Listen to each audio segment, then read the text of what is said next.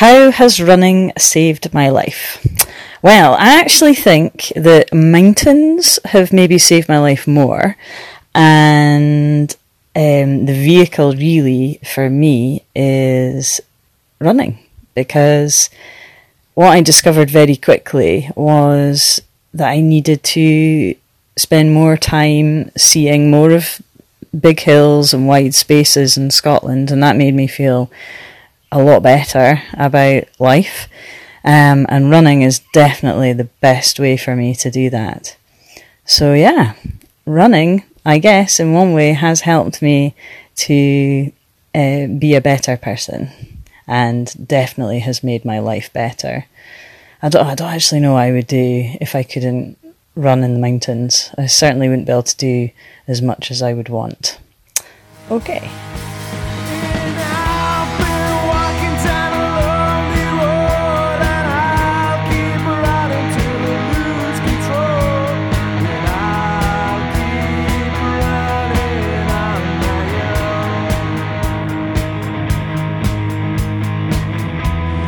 Welcome to the Explore Running podcast with Callum and Jenny. Welcome to episode 4 of the Explore Running podcast. I'm Callum Crichton and I'm joined by Jenny Rees-Jenkins. So welcome Hello. back. We've got, had a wee look earlier, we've managed to acquire someone listening in Denmark as well as France and the United States, so that's cool. Hello to Denmark as well as other places, and we've got a few in the UK as well, thankfully. So hopefully we'll join the last 3 episodes, and we've got another good episode with a really cool interview lined up later on. But firstly, Jenny, what's been happening last couple of weeks since we last spoke? Not an awful lot. I've got a bursa on my knee, which is like an inflamed knee, so I've been resting. I'm on day 4 of non-running. It's a bit dull, but it is my own fault, so it's all good. I had, let me think, 3 days of not running last week because I was away and didn't get out. Is that right? Friday, Saturday, Sunday, yeah, which was like, felt a bit weird. Yeah, thankfully it wasn't an injury, but yeah, so what's a bursa? What is that? It's a swelling, so it's like I guess it's like a little pocket of fluid that builds up when you've sort of caused, well, sometimes it's like the over stressing of an area. So I actually ran in shoes that were wrecked, and over quite a long distance in the lakes when I was down there, and it just caused like aggravation to the side of my knee, and then the bursa sort of, the fluid fills up, I suppose, to sort of protect the bone and to protect all the stuff that's there. And it feels very sore, so I couldn't wait there at all. Yeah, so it's quite a bad one, but yeah, but you can, I went to physio and that helped quite a bit, and got told not to run, but then I did run, and then it got worse. So I'm now icing lots, elevating, taking lots of ibuprofen, and if I really behave, then it should be okay for running London next week. So I'm behaving. I'm doing I mean, I suppose, you don't want to get injured, and it doesn't sound like the sort of serious type of injury either that's going to ruin it. No, it'll be okay. If you're going to get something like this, you probably want it within the 2 weeks before taper time. Because it kind of forces you to back off, which I imagine without being forced to back off, you'd have still been banging in big miles and stuff. So that to work out in your favour for running a good marathon, but we'll see. Fingers crossed it clears up and you can get out and do it again before London. But so we'll touch on London and that sort of thing at the end of the podcast, I guess, when we discuss what's coming up. So not an awful lot of running for you, but since I'm trying to think how long ago it was you were running in the lakes. That was the 2 weeks, yeah. Had we spoken since you were there? You were just back, I think. No, I don't think so. Yeah. I think you maybe were just newly back. Yeah, you were, because you were away with Kev, weren't you? That's right. Yes, and you were away at your training. Yeah, that's right. So, yeah, so we've probably already spoken about that, but that was your what's it called again? Lakeland? 100. Yeah, it's a Lakeland 100. Yeah, because Lakeland's a plastic shop, isn't it? I was like... Yeah, it is also that. Does that sound right? Yeah, so Lakeland 100. When's that? Not till July, so ages. July. Got a while yet. Yeah. So it was good. Yeah, checked out quite a bit of the route. It was fine. Awesome. So how's your training? Yeah, well, really good actually. I mean, since we last spoke, I've been on holiday, so I had a running coaching course up in Aviemore two Saturdays ago.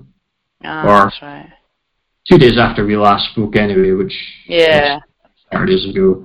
So I was up there with the family with the caravan for 4 days, and it was going to be a week, but my eldest daughter, well, both my daughters had tickets to go and see Disney on Ice in Aberdeen, and the sickness bug hit our house just that weekend, so nobody got to go, so we ended up offloading those tickets and getting tickets in Glasgow last week, so we did sort of half the week in Aviemore and half the week in Glasgow. So we got Aviemore, and I ran a couple of times. I was up there basically on the Speyside Way, which is pretty cool. I believe how well connected Aviemore is, or that area is, in terms you could just be off the road on trails, and not like the trails I was on were like really easy to run on trails, very man-made sort of trails. But I can't believe people creating these trails. I mean, I did. It was just 10 miles, but it was 10-mile point-to-point run, and the only time I went on a road was to cross it. It was just amazing. Yeah, it is great.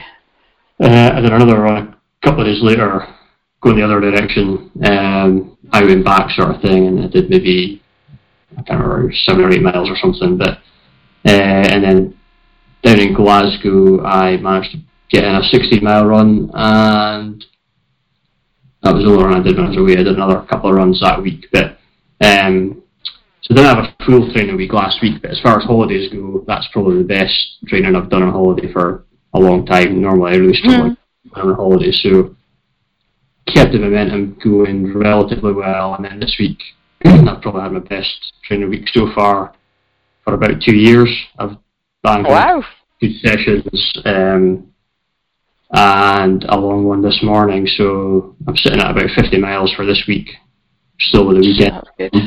And a big session Monday at the track. I did 12 by 600 metres, which I've never done before, and knocked them at about well under 10k PB pace, so the sign. That was a tough one. Like, I mean, my legs were still struggling a bit by Wednesday morning when I went out to do my next session. I did a 3 by 2 mile run on Wednesday, and that was like not quite 10k PB pace, but not far off it. It was kind of supposed to be a half pace effort, and it was a lot quicker than half marathon pace, so pretty pleased with that, and felt fine afterwards, and went out and did an 18-mile run this morning, so, and I feel fine. It's the longest run I've done since last year anyway. Since last summer, I think I did a couple of 20s last summer when I was thinking of doing a marathon, but then landed up not doing it.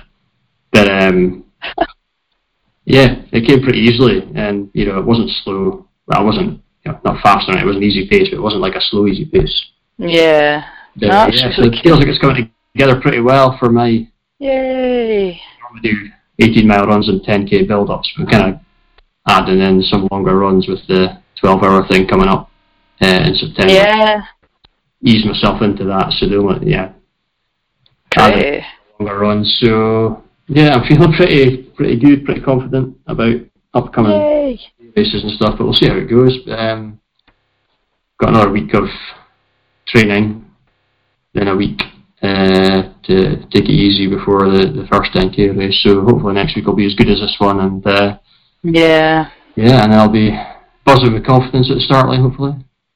Whoop whoop. What's your first 10k? Is it Baker Hughes? Yeah. This is the 5th of May. So yeah, we'll speak about that again towards the end of the show, I guess, when we speak about what's coming up. But I mean, that's quite in the next 2 weeks. It's just over 2 weeks away. But yeah, I've not felt this happy with my training for a while, actually. I've not felt this fit. So fingers crossed it's just not in my mind. Yeah, the year's getting better already. That's yeah, it's cool. So the story I was going to discuss, and what you just mentioned about your knee injury, falls right into it, actually, because it was going to speak about running shoes a little bit, because a story popped up on social media about this guy called Jim Thorpe, who I'd never heard of before. He was sort of one of these all-American collegiate athlete guys. I think he played American football as well as athletics. And at the 1912, there's a photograph of him at the 1912 Olympics, and he's got different coloured socks on, and quite clearly 2 different shoes. And the reason for this is the morning he was away to compete, I think it was a multi-discipline event like heptathlon or pentathlon or whatever it was they did back then, and somebody had stolen his shoes the morning of the event. So he had to rake about and he found a shoe in a bin or something like that, but he basically managed to cobble up 2 different shoes, one of which was too big for him, so he had to put on 2 socks on that foot just so that he could fit his shoe in, and he went on to win gold medal in his event at the Olympics. And I looked up his Wikipedia page, and he's a pretty successful athlete. He's got a heap of goals to his name and stuff, but so that in itself is pretty cool, obviously. But it sort of got me thinking. We've got all this hype around running shoes and stuff just now, and well, we have had for a while, but it comes in fads, with super cushion shoes, and then that gave way, following pretty much on from that guy who wrote that book about the that native tribe. I forget what they're called now. What the hell's that book called again? The Chris McDougall book. Born to Run. I know what you mean. The Born to Run book. And these guys run about and they do ultra marathons and sandals that they've made out of stuff like that. And he is a massive advocate of running minimalist barefoot. And that sort of paved the way for all that. Is it? I don't know how you say it. Vibram or there's one. Yeah, nobody knows. Yeah, and all sorts of other ones, minimalist shoes, and and all this sort of thing. And then it seems to be going back the other way, with more cushioning and all that sort of stuff. There's this thing with the Nike ones at the moment, the Nike Pegasus something fly, I can't remember what they're called now, Zoom Fly or something, the 4% shoes that the marathoners are wearing, and they're 200 plus quid a pair. Jesus. You get your hands on them because they're all sold out and all this sort of thing. My God. Them. But it's like, I really do not believe that a pair of shoes gives you a 4% benefit.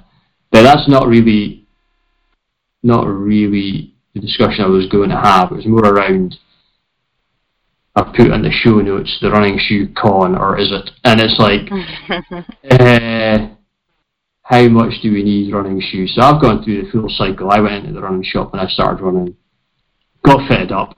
I overpronate, or whatever it is. I roll on the outsides of my feet when I run. And so I got the stability things to stop that happening. Thought that was the right thing to do until after I read that book and started thinking, maybe I shouldn't have all that cushioning in my shoes, because all that's doing is masking a weakness somewhere. And so I gradually transitioned down to more minimalist shoes, and I can run, like this morning, 18 miles on a pair of shoes that aren't even running shoes. They're like gym shoes or something. There's zero cushioning in them at all. But I did sort of go back a step, and I bought a pair of shoes recently, which are Brooks Hyperion, I think they call them, and they've got a little bit more cushioning in it, and I thought I was maybe struggling a bit towards the end of half marathons on the minimalist shoes. So a bit of cushioning, which is kind of what the Nike ones are all about, but these ones cost less than half the price. Just to give my legs a bit of protection towards the end of a longer kind of race. That was the thinking anyway. So, but I barely use them in training. I use the sort of maybe lightweight minimalist ones in training runs. And so I was really just, I wondered what you thought about it. You kind of jumped in with your knee thing. You were running on that. Yeah. I think that caused, or well, I think it was. Knee. Yeah, I've shoe debate. I've got quite a few friends that run in running sandals, Lena. Oh, really? Oh, you pictures of the guy's feet recently. Yeah, because Alex, my friend, he ran across Europe in them, and he's done Land's End to John O'Groats in his sandals. He's doing the Bob Graham in them. You know, it's like, it just shows you. I mean, if you see him run down Scree and run down a mountain, and, you know, he's barefoot running, it's insane. And then here's me with bloody hobbling along the skyline in my shoes. But my problem is, it's the training. I guess I get used to a type of shoe, and then in technical running, I suppose I run in a way because I've got the trust in the shoe. And when I hurt myself, it's because I wore shoes that I didn't really trust, and I kept finding that I was jarring my leg all the time. So it's probably bad running form. Well, it is definitely bad running form that caused the injury. But the same debate, like when you look at fell running legends, I mean, they didn't spend a lot. I mean, some of them have Walshes and things like that, but, you know, back in the day, what was it, the legends go that Bob Graham did his first round in a pair of slippers, you know, it's like things like that. They might as well have been slippers, what he wore, because they were just a wrecked pair of shoes and a few boiled eggs, and off he went. So, and there's a lot of that in mountain marathons, you know, folk if you see, some of the best runners don't have expensive gear. You know, they go to Aldi and buy a waterproof jacket, and it's as good, and it's still got tapered seams and still passes. Or, you know, Decathlon, all these places that have a wealth of different brands that aren't quite as wanted or respected as others. It doesn't mean that the quality is any different. So I guess it's just like anything in life.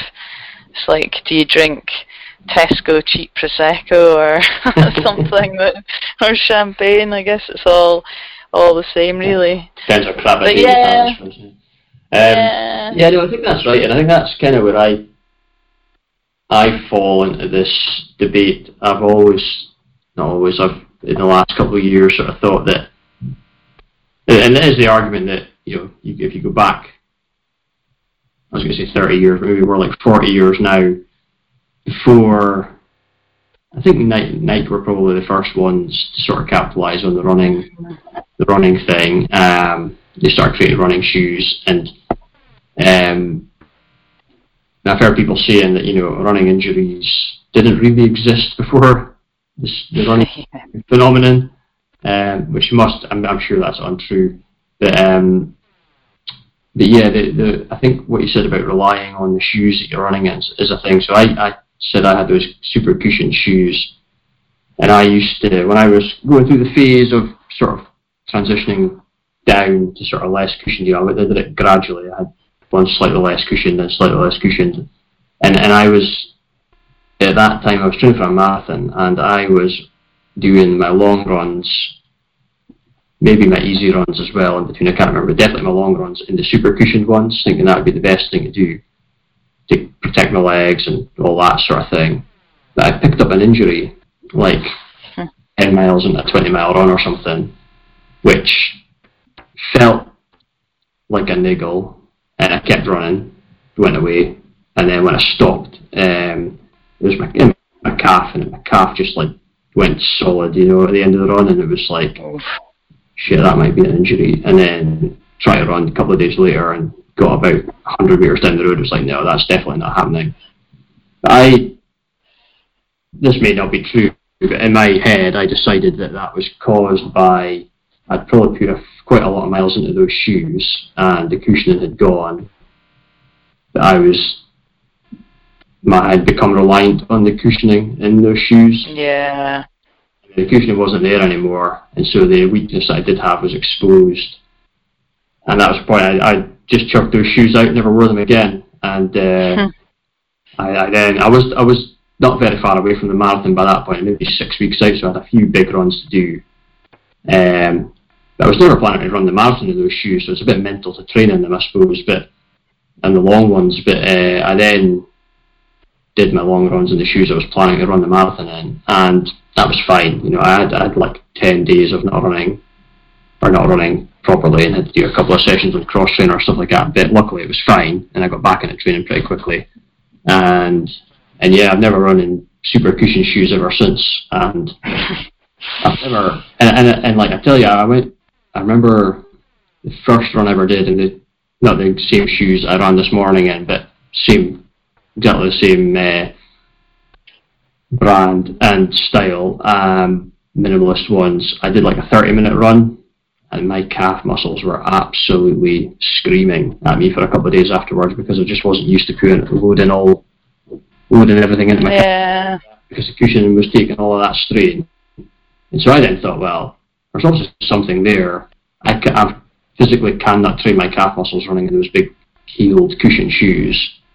So I gradually started running everything over time in these ones, and now I can run I've run 20-milers and stuff, and it's fine. So part of me thinks you're also missing out on a training benefit if you've got. Yeah. There's all sorts of things in between. You know, there are slightly cushioned ones. There are ones that have got absolutely nothing. But I guess the main thing is to find a pair that are comfy. Really. Yeah, absolutely. Things that are.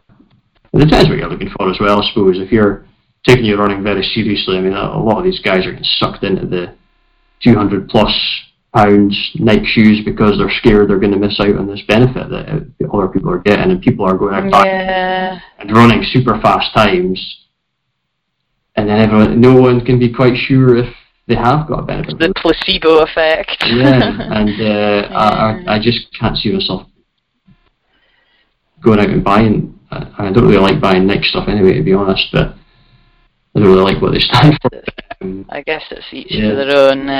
I mean, there's obviously a lot of science in it. I mean, with new runners, I would be advocating that they have proper running shoes, and certainly with kids at work, when we do Duke of Edinburgh and that, you know, I wouldn't dare, and, you know, I'd definitely be advising them to get the right footwear for the terrain and all those kind of things, but I think there does get a point where you have to really think about how it feels and try things out. And I can't really see anything. I just bought a new pair of rock lights, the new Innovate ones with the G-grip.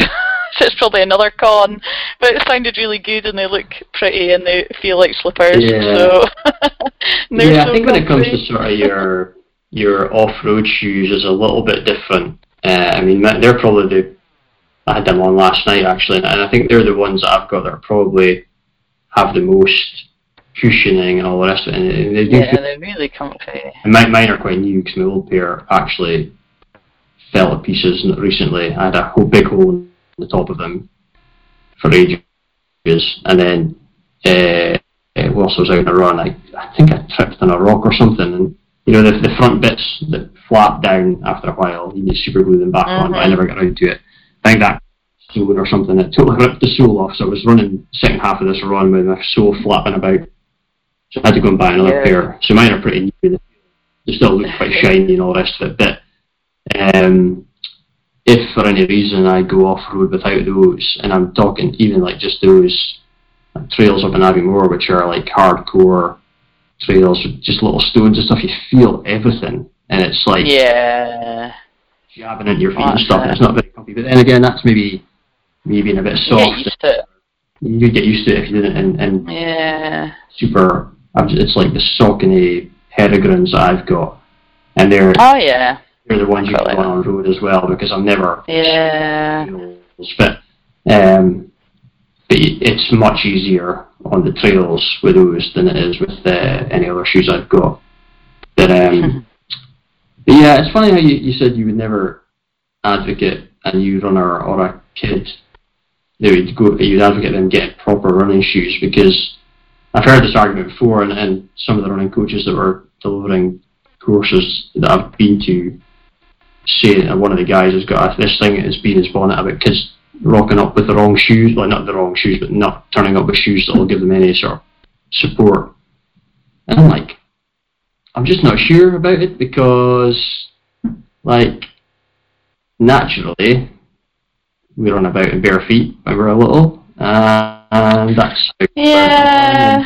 I'm not saying one way or the other for sure. I'm just not sure if it's necessary. You know, if you take everyone down to the park, say you're on grass, and you know there's no stones or anything that's going to hurt your feet, you could train people to kids to run in that without shoes on, and they probably run better, more natural. Yeah, I guess so. I don't know. The health and safety man, like alarm bells ringing in my head. Health and safety? Come on. I know. I don't know. I guess I've seen. I wouldn't run about in bare feet, but yeah, I mean, just theoretically. I'm lucky. Yeah, my feet are alright. I mean, they're pretty normal, but I have come across like the foot of a child or a teenager, even worse, after a 10-mile hike when they've worn shoes that aren't really that great, and it's not nice. It's pretty bad. Like, yeah, I suppose there's states of feet. I suppose there are. Yeah, I've probably had more. It depends what you're doing. It really depends what you're doing. I've probably had more blisters and stuff, or more feet problems hiking than I have running as well. For some reason. Yeah, for sure. Yeah. I wonder if socks have probably got quite a lot to do with it as well. Actually. Yeah. Oh, it's everything, isn't it? Since I've training and it's easier to try things with socks because they don't cost £100.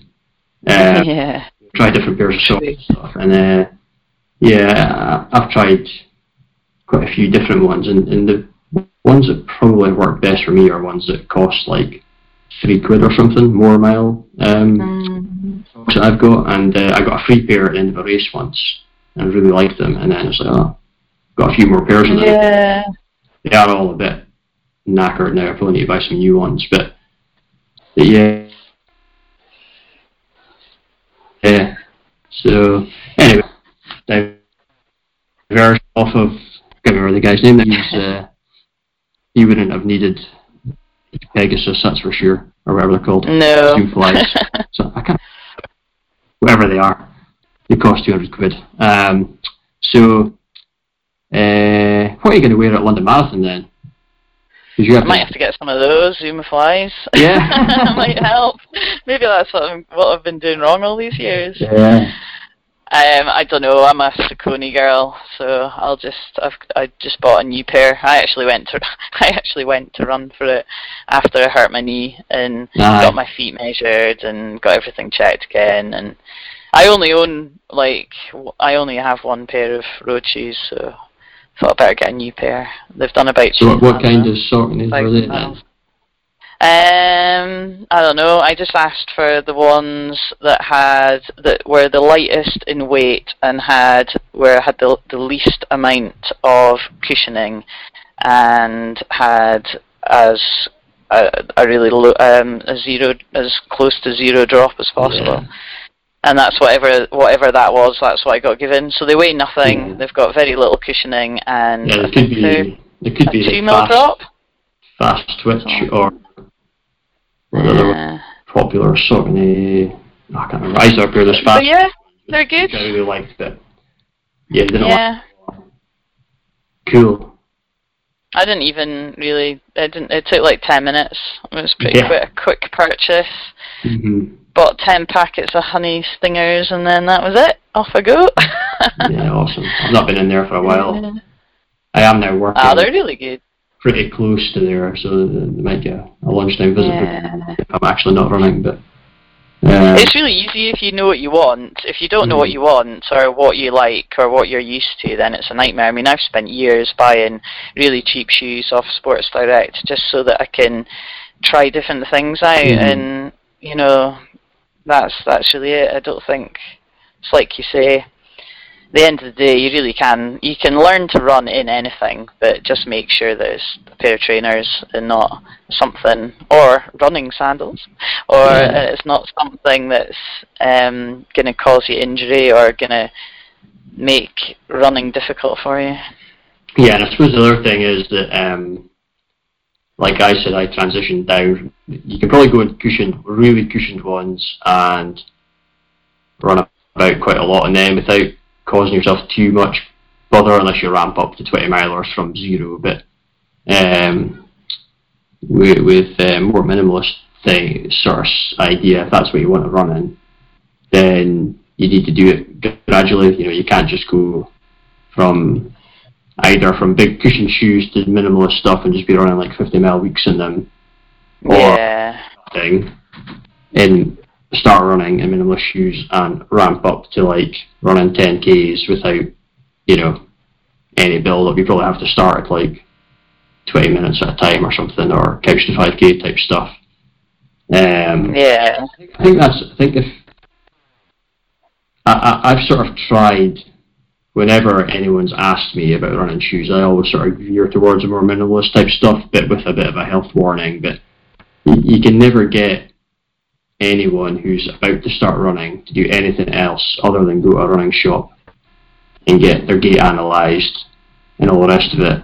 Whereas I don't really think you can get your gait analysed properly if you're not a runner yet, because, you know, you're learning to run and stuff. So I think in my mind, you'd be better.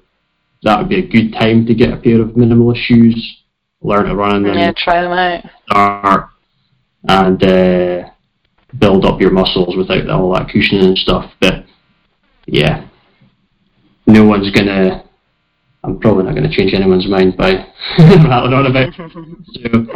So maybe a good time to move on before we spend all day speaking. Just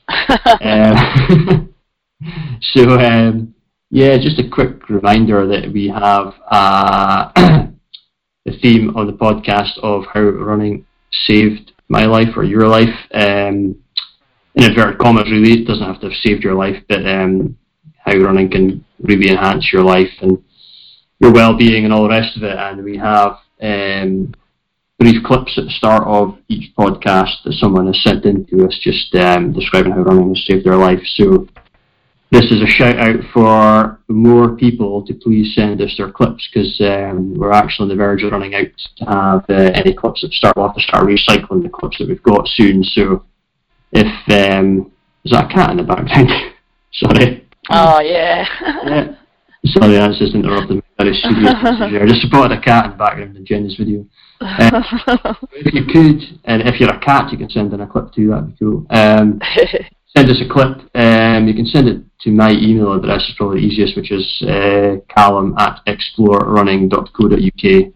Callum's only got one L. And really just a 60-second clip to tell us what how running has changed your life or saved your life, and that can be anything from helping your mental health, helping you battle obesity or addiction, or coping with the loss of a loved one, or any of that sort of stuff.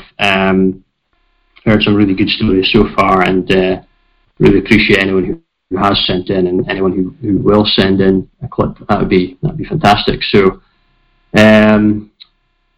on that note, we're going to move on to our guest for the week, which is our mutual friend of ours, Dave Gilmore, who's a local runner from the Stricken area where I am. He runs for Fraserburgh Running Club, as do I, and Jenny has run many a race with him, I think, on the ultra marathon. Yeah. Dave's a great guy, actually. He originates from Northern Ireland, so he's got a cool accent to go with it as well, and took up running 3.5 years-ish ago, from pretty much a start of 0. He had done it in the past, but you know, he'd had a sedentary lifestyle, put on a bit of weight and stuff, and decided to do something about it. And 3.5 years on from just going out and running 5Ks, he's became pretty obsessed with running, and I've discussed his training with him and stuff before. He's very, very over-analytical. He reads a lot and all the rest of it, and he's got a really quite cool approach actually how he does his training and his racing and stuff. But he went out and ran the one-off race of the D99, which is named the D99 for fun, I think, because it's actually a 100-mile race, and locally in starting and finishing in Aberdeen, and that was his first 100-mile race. And he'll hear his story in a bit more detail in a second, but he basically, his training was pretty rubbish because of injury, and he nearly didn't do it, but he decided to just go and give it a crack and see if he could. And you'll hear how he got on just in a moment. So here's Dave Gilmore.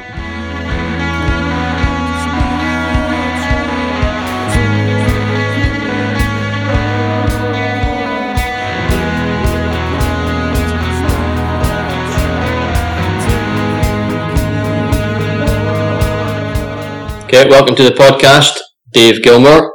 Dave is one of my mates from the Fraserburgh Running Club, and I want to get him on to chat about his experience running his first 100-mile race a couple of weeks ago. See how he got on, how his training went, and how the race went, and what sort of challenges he faced and all the rest of it. But before we get into that, we'll get into his background in running and his background story as well. So, hi Dave, how's it going? Yeah, okay, thanks, Colin. Cool. And like I've pre-warned Dave, like the last couple of guests, with about 30 seconds warning that we like to ask the first question, which is, give us your funniest running related story. Yeah, I was really grasping the straw, to try and think of any funny stories, but I guess there's a couple of stand out, and I guess one is turning up to a race a whole day late, which is which I guess is pretty hilarious when you look back on it. So if anybody knows the Ben Nevis Hill race is really competitive to kind of get a place on, and I managed to get myself qualified for it and get a place for it, and so really stoked to go there and race on the Sunday in March or whatever month it is. I can't remember exactly when it is, but realised that actually the race was on the Saturday, and it was like a whole day. So so it was a do not start, maybe not as bad as I was not finishing, but yeah. So did you actually go there? No, luckily I'd realised my mistake a few hours before the race was actually meant to start, but if anybody knows the logistics from trying to get from the northeast of Scotland to Fort William. So you realised just on the Saturday morning. Yes. And you didn't have enough time to get there. Yeah, definitely. So, good. Yeah, always make use of those calendars, man. Yeah. That is, I remember you telling me about that at the time, actually, and I was gutted for you because you've been so excited about that race as well. But I suppose it's funny now that it's in the past, and you'll go back and do it someday, I'm sure. Yeah, lots of hope. It's definitely another one on the list to do. Yeah. Sure. Yeah, I've not done that one, but it's on my list as well. I'd love to go and do it. It's cool. I've been on Ben Nevis. I've not even got the top, but I've just had a wee look about a couple of times, and yeah, I've seen the videos and it looks amazing. So yeah, definitely one on the list for me as well. Alright, cool. Well, thanks for that. So, as I said, we'll maybe get a look into your background and how you got into running in the first place, because I think you've got a bit of a story to tell, really, because you went from not being a runner at all, although you've told me in the past that you were really fit because you used to be in the forces and that sort of thing. So, and then went to a sedentary lifestyle, and now you're doing ultra runs, and that's only a few years in. So maybe you just let us know how that all started. Yeah, so I guess the rebirth of me as a runner, I suppose, happened about 3.5 years ago now. It probably was a whole year previous to that when I bought the trainers and the pairs of shorts to try and go out and start running again. So yeah, like you're right, you say, left the forces, played rugby for quite a few years after that. Was getting a wee bit old for that lifestyle, and decided that I needed to do something to be a bit fitter and healthier. so running was something which I enjoyed during my forces days, and even as a young boy growing up. So it just seemed like the natural thing to do. But it wasn't until, 3.5 years ago that I actually put on the trainers for the first time. And it was, I remember quite well because it was, I think it was like the Wednesday or the Monday, I can't remember exactly, but the same week that Ellen Parkrun actually started. It was, started off just by running a 5k from the lake in Stricken, near where we live, and, up around Barrow Hill, and I think it took me about 33 minutes at that point to run that, and went to the parkrun following that very first parkrun in Elm. I think there were about 95 other people there at that point, and ran a 29-minute 5k. So yeah, not bad progress for a few for a few days work.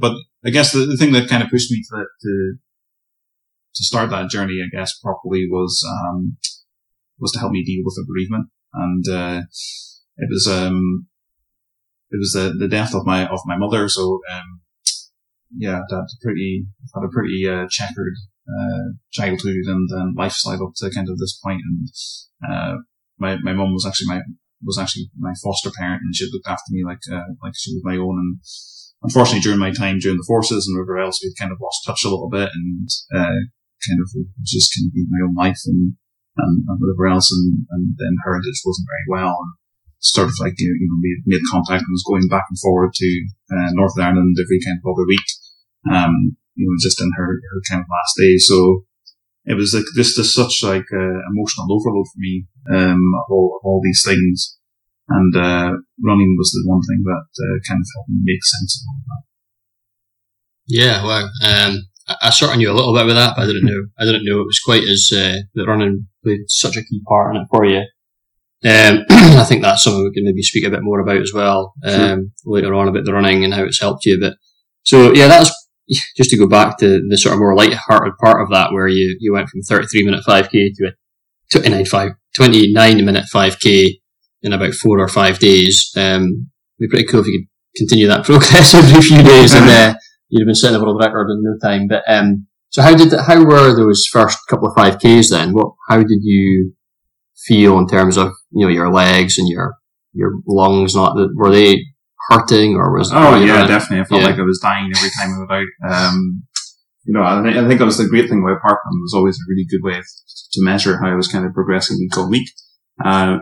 It definitely never seemed to get any easier though, and I guess that's true, I guess, whatever level you're at, because you're always trying to push yourself to that next level. So, very, very quickly, like the target became 25 minutes, right? And, I was just, doing everything I could to try and, run as fast as possible every single time I was running.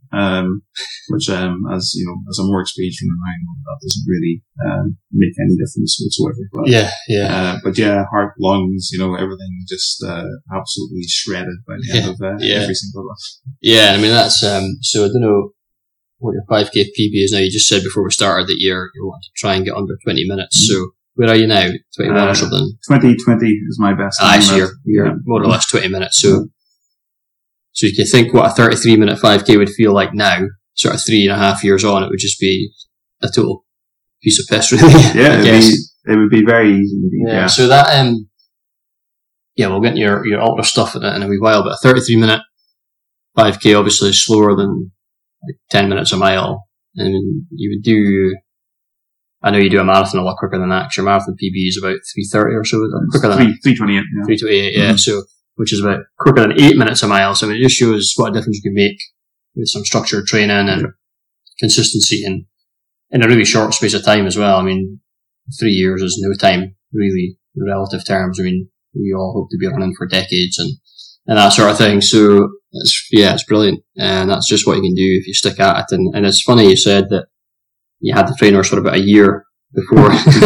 That's probably a familiar story, sort of probably January the 1st type stories as well. People going out and getting shoes and gear for going to the gym or going out running, and then, it stays in the cupboard and never comes out, or comes out once. But I'm delighted you did, because, you've achieved some pretty amazing things, to be honest. So, Where did you go after that then? So that were you just doing 5Ks for quite a while? Yeah, I was just doing 5Ks, and I remember having a chat with another friend who had kind of taken up running at the same time, and I swore to him blind that I'd never done anything longer than a 10K ever.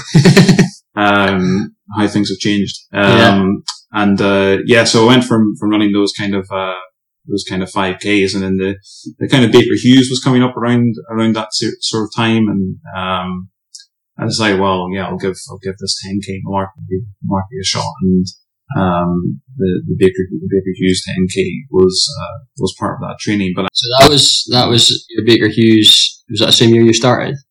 I think it was maybe like 6 months after. Yeah, like about October. Yeah. She did a stack at Ellen Park runs. Yes. And then so it's 10K in 2016. Is that the first one? I think it must be. It must have been. Yeah, must have been. Yeah, because that's coming on just under 3 years ago. Mm-hmm. Yeah, so that's a 47:30. Okay, I thought it was a bit quicker then. Okay. Yeah, I thought you said 49. I did. So 47:30 is quicker. Yeah. So that was 2016. Your Fraserburgh one was closer to 49. Maybe that's what you remember. Okay. It was 48. Yeah, I think the month after. That's a tougher route though. Yeah, I think Fraserburgh was one of the early ones I did. And, I think I'd done that with like lots of KT tape, if I remember, because I had a wee bit of IT band issues. Overtraining and whatever else. And KT tape. I was probably a wee bit overweight at that point as well. And just trying to get around. So you're, I was going to say there, you distracted me with KT tape. I was thinking about cracking a joke about you might as well use sellotape. I'm sure how much that stuff works. So yeah, no, you mentioned you might have been a bit overweight, and that was something I meant to ask you right at the start. So you've lost heaps of weight, haven't you? Yeah, so I started out the run journey at around 100 kilos. Not really sure what that was in old money. It's over 16.5 stone maybe. Yeah. You're quite tall, so it's... Yeah, quite tall. Yeah. So that was 15 stone 10. So just over 100 kilos. And yeah, I've kind of 85 now, depending on where I am. I always had this really mad goal of trying to get to 77 for some reason. It was like, I just felt that was like my perfect racing weight or whatever. Yeah. But pretty happy. Obviously, went from wearing quite large clothing to medium and all that kind of stuff, feeling a bit better physically about myself. And that's a familiar story with people who run consistently. I mean, I'm probably vary between 1.5 stone to 2 stone lighter than I was before I started running. Coming down a little bit, but I was over 12 stone, whatever that is in kilos, I have no idea. And then, I sort of tend to float around about 10 to 10.5 stone, and that's just through consistent running. My diet isn't very good, actually. It should be better. But that's another thing I was going to ask you as well. You've changed your diet a fair bit, haven't you? Yeah. So that was one of the things I was really conscious of at the start was, so it's always the saying that I have even in working life that if you, don't do something different, you'll never get a different result, right? So you got to change something. So, I went through a few different phases of eating patterns, and, actually some of those aren't, I'm not going to advocate some of them because some are actually pretty unhealthy. Okay. And actually was under eating quite a lot, especially in those early days of where I was really trying to focus on getting that, probably just too laser focused on, trying to get that weight down and that wasn't really what it was about, and really just started being really restrictive in my diet, eating what people call probably clean eating habits, things like that. And yeah, it was actually feeling quite hungry all the time, and was probably not really giving my body enough energy to actually complete the training and recover properly from what I was doing. And then as I started reading more about running, and especially when I was looking at ultra distances about what other athletes do, there's quite a lot of vegan runners about, so I thought, well, that sounds like a really good plan. So yeah, took up a vegan lifestyle for a while, and I've since kind of ditched that off as well, and I predominantly eat plants and a vegetarian kind of diet at the minute, and with a little bit of fish and things like that at the minute.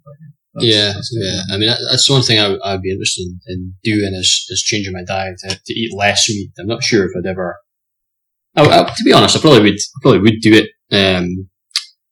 But I know for a fact that my wife would be having no interest in it at all. So it's quite difficult to just have your own separate diet, I suppose. I mean, if I was going to be anything like an elite athlete or something, it would be different. But as an everyday sort of club runner, it's difficult to justify when the rest of your household isn't doing it. So, but yeah, I mean, I've always sort of go through phases of trying to be healthier, and I blame a busy lifestyle on it, and it's a bit of an excuse I think a lot of us use, but and young kids and all that stuff, and it's tricky. But I think my diet's not horrendous, but it definitely could be better. And I'm always interested in things that I think I remember you telling me in one run we were on that you make your own snacks as well for taking with you on long runs and races and stuff, which is, again, I've not done any long distance stuff beyond the marathon, so I've only ever used gels, and I know they're horrendous, but they do the job for running a marathon. But once you get longer than that, you need some real food. And what sort of stuff are you making? And so to give you a typical kind of what I would have with me on a long beach run, I mean the saviour of the day for me is potatoes, which sounds a bit mad, carrying around some potatoes with you on a run, but they pack a lot of nutritional value for the size and weight of them. So that's a really good go-to for me. Some just small boiled baby potatoes. They're just so versatile, and you can easily transport them around. And supplement those with things like peanut butter and oats and things like that, and things like energy balls, I suppose. Yeah. And then kind of a range from that of you get these pouches of pureed fruit, which you might remember probably giving to your children when they're a bit older. So those are really good for really quick, fast dissolving energy sources. And then supplement those with like raw kind of natural energy kind of bars, which you can pick up on Aldi for £2 for a pack of 5. So nothing too mental, but just really good. Yeah, really low. The key, I guess, for those kind of distances, have things which aren't going to upset your gut too much. Yeah. So. Yeah, you've got a story with that, don't you? Yeah, it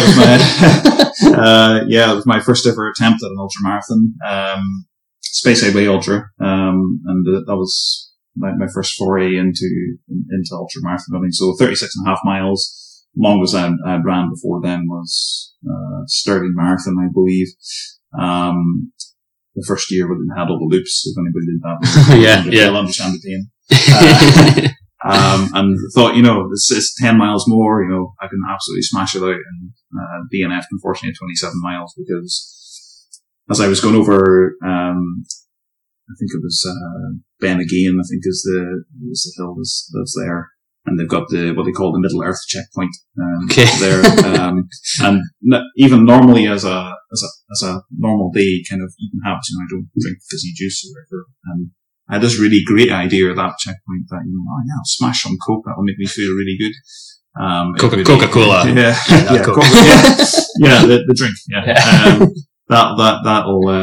That'll sort me right out. And, lo and behold, I spent the next kind of 6 miles vomiting, until I got to the 27 mile checkpoint and DNF there. So, and am I right in thinking they pulled you out of the race rather than? Yeah, so they were worried just about various different medical side effects of just from not having passed urine for so long, and vomiting, everything that was coming up. So so for my own good. Yeah, I mean we hear from plenty of ultra runners that drinking Coca-Cola is something that they actually do in the latter part of these races, but you've obviously got to have done it, practiced it, your tummy's got to be used to it and all the rest of it, and if you don't drink it anyway, you're never going to handle that at that point of a race. You imagine how you feel at the end of a marathon, that's where you were, basically. Yeah. And then you tanned a can of Coke, which you probably hadn't had for years. And, it's always that old adage, people always say, don't try anything new that you haven't done in training, and, I definitely learned that lesson hard way. Yeah, no, I mean, I remember hearing about that as well, and I was gutted for you because I knew you were excited about that race, and your training had all gone pretty well. Yeah, so a lesson learned though, and I'm sure you'll never do that again, and never try anything new, let alone fizzy drinks that you never do on an everyday basis. But yeah, you've told me about that energy ball thing you've made before, and I think sounds so simple. Some boiled potatoes, some peanut butter, and some oats mushed up together, and sounds very digestible. And it's a slow release energy that you're going to get from that as well. So, as I mentioned on the podcast, the last episode of the podcast, we're going to be doing this 12-hour challenge up and down Mormon Hill. I was actually did the 8 mile of that today, so it's going to be up and down that 8 mile route for 12 hours. See how far we can go. I think Dave is probably going to join us in that as well. Yep. He was asking about a 24-hour version of it as well. I think the first time will be a 12-hour one. But, so yeah, we'll I'm not going to have to carry any food with me probably because we'll be coming back to the same bit every 8 miles. So we'll probably have a van loaded up with stuff, but that's something that we'll definitely look into doing. So I'll try that though on trainer runs and stuff because that sounds way better than energy gels and nonsense. But absolutely, it's just a case of I think as runners we're very focused on training our bodies and lungs and cardiovascular, and what people I guess forget is that our digestive system is also just an organ which could be trained like everything else. So and if anybody does want to try that, if you're going for a run longer than an hour, just take something with you, and after the hour just eat on it, and you'll probably feel quite nauseous doing that the first few times, and you just get used to that. Yeah. I mean, that's something I'm hoping to do at some point. I mean, it's not time to do that yet, but during the summer, like the route I just did today, but repeat it, do it 2-3 times in a trainer run, whatever, maybe 4 times. But just have stuff in my car or something and just try it, and then hopefully not puke on the hill. Yeah.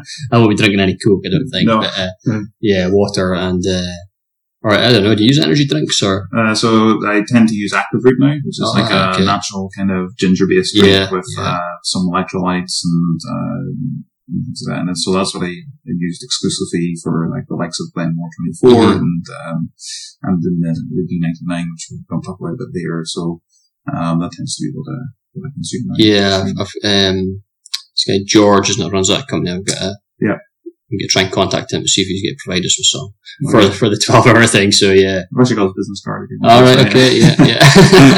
Yeah, I've heard him talking on the podcast before, and he sounds like a great guy actually. So I'm going to give him a shout. If he's listening, doubtful, but he might be. Here's a shout. Okay, so digression there. But let's talk about, so we're talking about 2016 there. Was that when you did your first marathon? 2016, or was it? No, I didn't. I don't think I did my first marathon, whichever year the first Sterling Marathon was. So was that 2017? Must be 2017, I think, yeah, because we're in the third year of that now, I think. Yeah, it'll be third year. So let's have a look. So I think, first of May 17, yeah. Yeah, so it was the first Sterling Marathon had those really silly routes at the end. Yeah. I think, you'll be able to correct me. I think the time was around 3:34. Quicker than that, Dave. 3:33. 3:33, okay. So yeah. So first attempt, that's pretty good. My first attempt at marathon was a 4:48. Okay. So not too bad. I did zero training, but, more or less zero training, but yeah, 4:48 was my first attempt. All I wanted to do was under 5, so I was quite happy with that. And that was many moons ago. You've done a couple of marathons, haven't you? Because you did Loch Ness, I think that same year. Yeah, that was 17. I did that one as well. So we were there the same day. Yeah, that's right. Is that the only 2 you've done? That's the only 2 marathons. The only 2 full distance road marathons I've done. I have done 2 other marathons, but those are both trail. Right, okay. So some of the listeners will probably have done and heard of Fetteresso Trail Marathon. So this year was actually half an hour slower than the year before, which is quite impressive considering the year before it was snowing and ice and had actually taken a fall. So 3 for 10 is a good time on there, the way. That's because I've not done it. I've just looked at sort of Strava and that sort of thing, and it looks like pretty popular. So yeah, 3 for 9 is a good one. So yeah, so 2017 you did 2 marathons, and then that same year you did your Speyside, must have been, was it? Yeah. So I can't see it on there actually. Oh, there it is. Yeah, it is. Yeah. I think it gave me official finish time of 6 hours, 6.5 hours. Oh yeah. How was it giving you an official time? I have no idea. I will take it though. Yeah. So it doesn't say DNF, it says 6:39. Yeah. So that was your first foray into the ultra world. And then last year, you did, I can see on here, you did Glenagle and the D33. So we're talking about the D33 in the last episode because of the D99, which happened this year, which we'll speak about in a minute. So the that's agonising. D33, you got 5 hours and 58 seconds. Yep. Unfinished business there for next year for sure. Yeah, I might join you next year there actually. We'll see if you're going. And then Glenagle 33, 5:25. So that was the one where you didn't get the training in you were hoping for, or someone was at Glenagle? So Glenagle's near the latter end of the year, so yeah. In fact, the whole of that year was kind of, a wee bit focused training. I ran obviously D33, and that was meant to be the precursor to completing the Highland Fling. I made a grave mistake a week after, or maybe even a day after D33 of thinking the speed training was a good idea. It wasn't, so I ended up with some niggles which prevented me from then going on and completing the Highland Fling. But then completed the Glen Lyon ultramarathon. Yeah, I just spotted that. It's a week after, or 2 weeks after, I think, the Highland Fling. Mm-hmm. So it was just the most impressive thing about that run is I think it was a reasonably good time, and I think the thing I was most impressed by was I wasn't feeling any signs of this injury at all, so I was like really stoked to grind and do that. Yeah, and that's only 2 months after, less than 2 months after the D33 as well. So yeah, and then you went on and did the Glenagle, and then it was all about D99 after that. So I remember you telling me we were out running. I'm trying to remember where we were, and you got the news that you'd been accepted onto the West Highland Way. That's right, yeah. Were we out for a run that day? I'm trying to remember. I think it was the week before we went for a run with your co-host Jenny Jenkins and Callum up around Mormont and stuff like that. That's right. And you told me you'd got in. Yeah. But then you weren't able to go. So not able to go. Another one of your big races you've missed for some reason. But then this D99 came up, which is a 100-mile race. Starts and finishes in Aberdeen, and it's a one-off actually. So I didn't actually realise it was one-off. Not that I'd have entered it, but I was kind of thinking that maybe we'd have a go at it next year, perhaps, or the year after, or something. But yeah, it's just a one-off because it was a 10-year anniversary of this D33 race, which I have attempted once before, many years ago, and it took me a very long time. But you go along the old Deeside Way, funnily enough, railway line to Bankery and turn around and come back. That's a D33, 33-mile race. But the D99, you carry on up to Ballater and it's about a 10-mile roundabout Ballater or so, and then so there's a couple of diversions and stuff. The Deeside Way. Oh yeah, that's right. So once you get to Bankery, you come out there and out of the park there, and you head up into Sculty Woods car park, and then ascend Sculty up to the Folly, which is, I think, Dodd and Karen, who organised this race, probably picked the steepest ascent up there. So that was it. It was actually quite refreshing, because after that point you're kind of 18, 19 miles into the race, so which is still pretty flat up until that point. So it was really good just to switch into those big glute muscles and kind of stomp your way up to the top of the Folly. And it was a beautifully clear day on Friday when we started the race, and we could see for miles. And there was a guy up there who spent the whole day. A guy called his nickname's Chip, I think. And he definitely looked better that morning than he did when I seen him on Saturday morning, that's for sure. But he was checking runners in. Because he did the whole race. He did the whole race, So it was really, it's the first time I've ever been up Scaldy Hill, and it was just really impressive. Yeah, I've only been up it once actually, and it was a clear day when I was up, and it was beautiful. Yeah, really, really nice. So you set off. You set off in the morning. It was 9 in the morning. 9 a.m. in the morning. Yeah, so you got a whole day running through that sort of nice countryside, nice weather and everything. But so we'll maybe take a step back. So you'd signed up for this 100-mile race whenever you signed up for it. Yeah. But you got injured, didn't you? Yeah, I got injured. Build up, so I'm not sure if I should really say how the injury happened or not. But, I think you definitely should. Okay.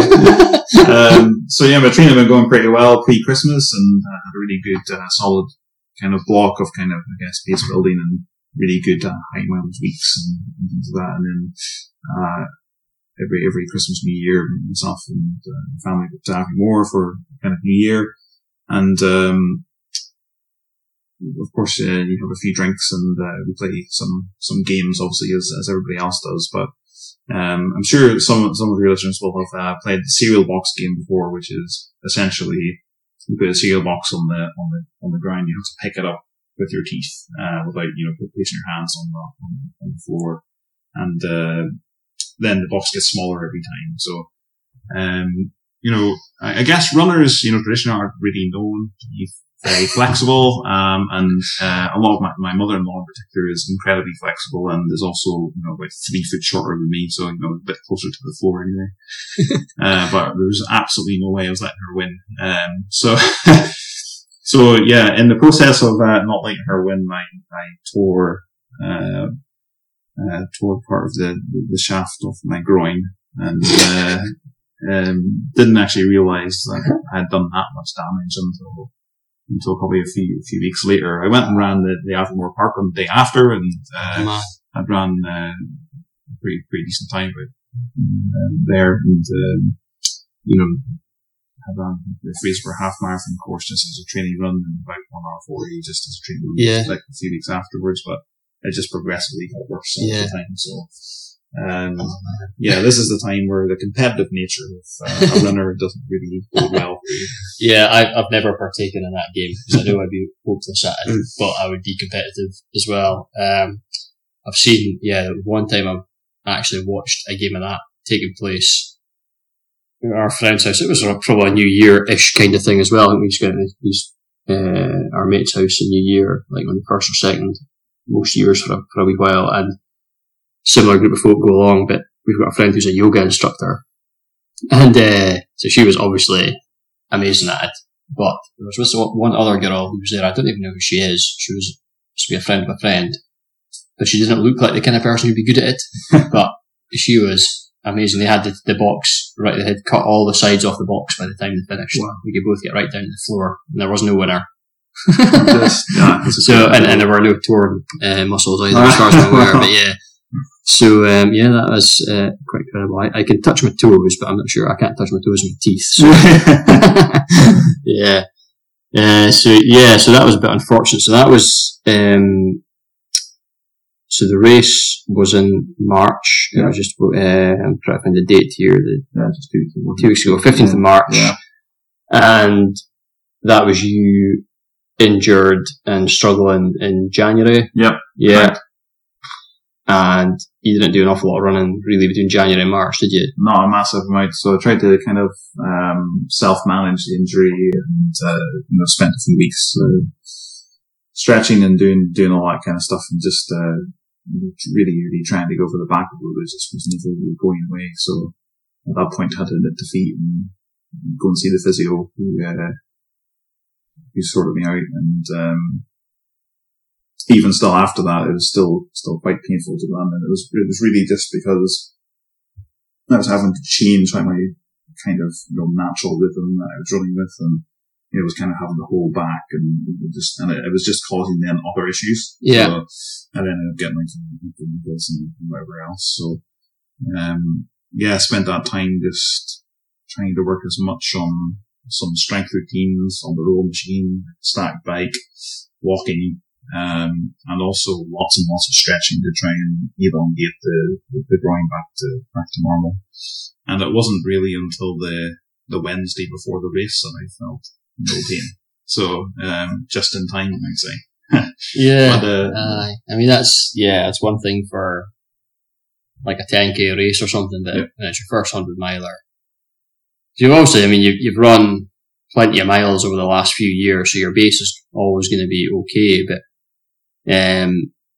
the consistency last year you had a few issues as well, so your overall sort of whole year building into that 100 miler probably hasn't been ideal by any stretch of the imagination. So I think a few weeks beforehand, I think you told me that you were, well, the 100 miler was in jeopardy really. You weren't sure if you were going to do it, but then you decided you were just going to go and give it a go and see how it went, basically, and see if you got to the end.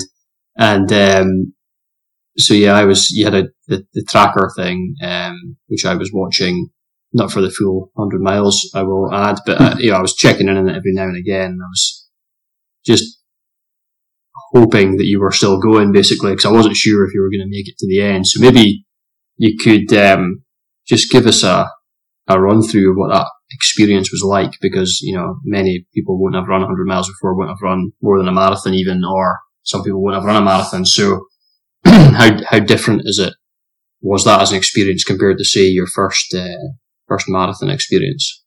Yeah, so I mean, I think the thing firstly I guess to remember about ultramarathons, and especially these like middle to long distance ultramarathons, is that nobody actually really cares about the time.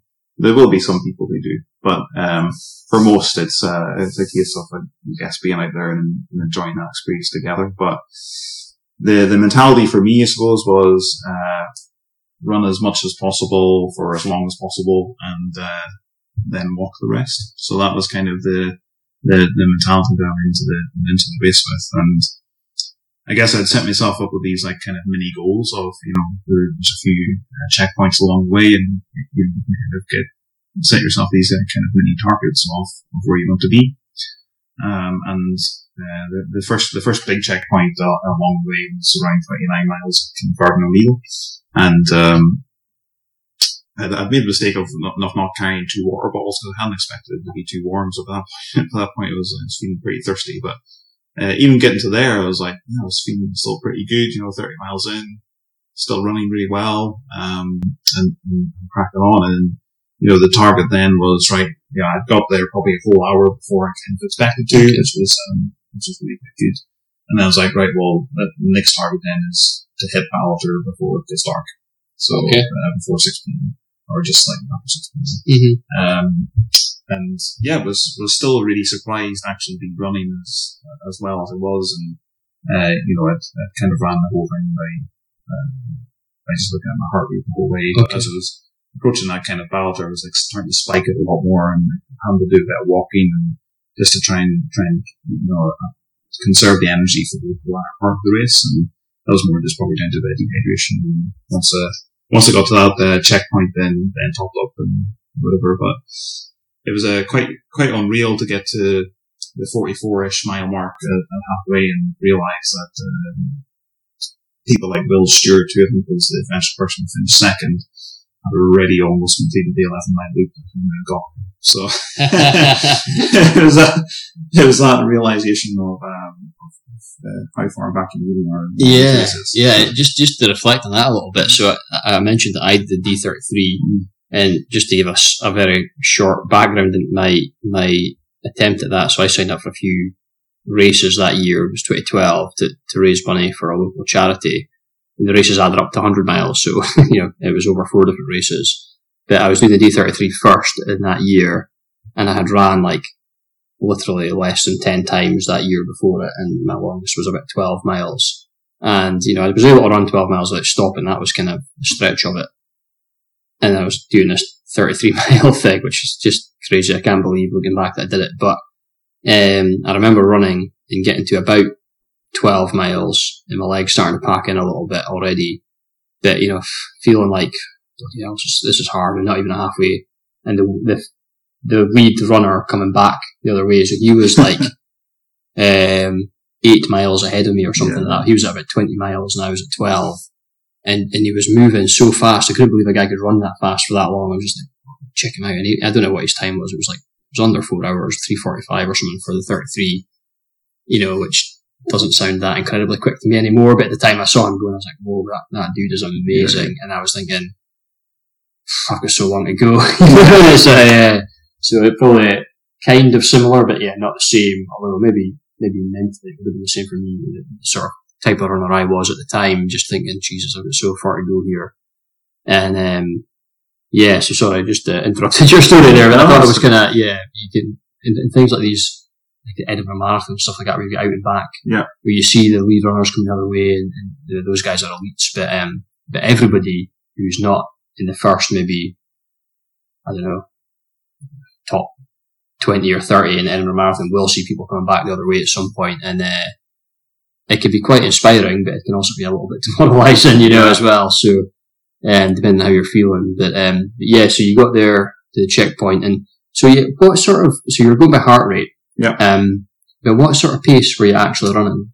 So I think that in that early days, let me just the early pace was actually pretty reasonable, and let me just check. So you'll have to excuse me because I do everything in kilometers. So I'll look you up, and I'm on miles. Well, so. I'm not sure whether after Brexit I'll change that. Well, I think you're going to have to. So kind of averaging around the 6 minute kilometer mark, for that first little bit, and just keeping a good eye on that, and then that's quite easy. That's about 10 minutes a mile. Yeah. So it's just really nice, easy, kind of 145 kind of beats per minute kind of heart rate. But, like your title D99 Ultra ruined. Yeah. That's how it felt. I can imagine. And you burned 13,000 calories according apparently, to Jesus. Yeah, apparently. If I could do that every week, then I would. You'd be hitting that target weight you were hoping for. Definitely. So flicking through that in miles. So I mean, you're hitting 10-minute mile pace for the first sort of 17 miles or quicker, and then it kind of varies a little bit. But your average is probably still sitting around 10, 11-minute miles till you get to halfway, I'd say, roughly. Yeah. So that's. Yeah, I'm really interested in this. I was thinking about this today whilst I was out running, actually, because I was contemplating how fast I should be running up and down that Marmot Hill later in the year. So your easy pace, if you're out running in an easy run, is going to be quicker than that. Yeah, absolutely. A good bit quicker. I mean, your marathon pace, as we said, is that your fastest marathon's quicker than 8 minutes a mile. Whatever that equates to, 5 minutes a K or so. So, you're heading out there. Obviously, you've got a long way to go, so you need that's why you're using your heart rate, presumably, rather than your pace per mile or kilometre. But so when you do these really long runs, if you've got a heart rate in mind that you know you should be sticking to, does your pace just gradually slow down if you stick to the same heart rate? That's just basically what happens. Yeah. So it's just totally variable. So as you get longer into the race, then you eventually slow down. Yeah. And what I found through experience that if you can start off with those really good intentions of sticking to the plan, you can extend the time that you can actually maintain a really decent amount of pace, and you get longer into the race. Yeah. So. Yeah, I wasn't sure how that worked. I mean, I've kind of spoken to folk about heart rate and stuff before, and obviously, like, if you run a marathon or a half marathon or anything, and you've got a heart, and you run by heart rate or shorter, 10Ks, people do it as well. You basically, if you get it right, you'll be maintaining that all the way through, but your pace will be pretty much the same all the way through, and you'll run a good race. But so in these longer, different. And I wasn't sure how that worked, actually, but that's interesting. So it will vary, obviously, in terrain. So as we're getting into like the 11-mile loop, it's incredibly hilly. Yeah. So to maintain that kind of heart rate, a lot of those climbs were kind of enforced kind of hikes or as much as possible. But, and you're hiking those climbs just to keep your heart rate.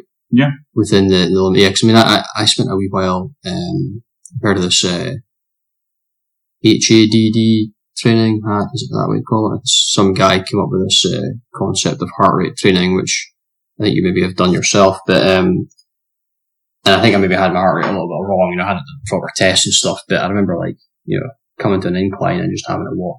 Yep. And it was just I would normally just jog up that incline, but if I wanted to stick to the heart rate I was going for, you just have to walk. So, again, presumably the longer you get into these races, then every little incline probably is just slowing you down to walk. And as you get, obviously it's different if you're at the stage where your training hasn't been great, so the latter part of the 100 miler you're probably having to walk a fair bit anyway, but you reckon if you were in better shape and better trained for it, that you could, in maybe say the last 20 miles, just forget about the heart rate and just run what you feel like running? Or I think the last 20 miles doing that would be probably quite difficult, because you've probably endured quite a lot of time there, but certainly maybe the last 10, maybe 8 to 10 miles, definitely, open the legs a little bit and just go hell for leather, definitely. Yeah, because your adrenaline will help a bit as well, I suppose, and as long as you're not on the verge of collapse, which, you could very well be. But, so that was the first half, and you were running well, and then you had that 11 mile.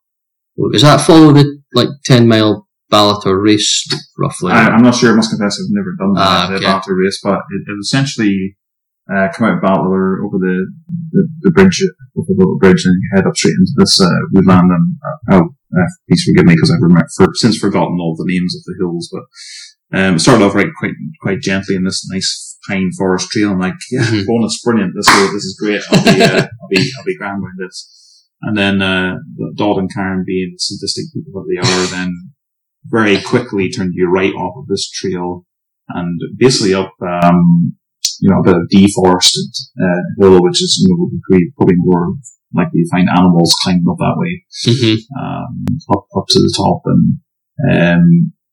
and then there was quite a steep then descent down off of there, off the first hill, and then along some roadside, and then anti-clockwise around this really nice forest which followed the river. So that was really quite nice. It was quite nice to run just to get. Yeah, it's probably sounds like it's beside the 10 mile races, but it's mostly on the road, the 10 mile race. So there's a little bit you go through the woods, but that was more, I think, because of some sort of bridge collapsed in that floods a few years ago. And there's a reroute through the woods, and then you do come back through the woods, but it's more like on a hardcore kind of road. It's not trail. So it's probably in the same location, but not the actual same route. But so you must have been doing that in the dark then, were you? Yeah, so out there I had horses, and which was fine. It was still quite reasonably warm and things like that, so it was pretty good. And then the kind of the last hill, I think, is Craigdarroch is the name of the last hill. So you go back through the Balator town itself, and then over Craigdarroch, and I think it's pretty familiar with a lot of people. And I think if the Queen could ever mandate that a hill ever gets flattened, it should probably be that one. So it was just the climb up to the top was actually really nice, and that kind of zigzag with the contours, which made it really quite easy.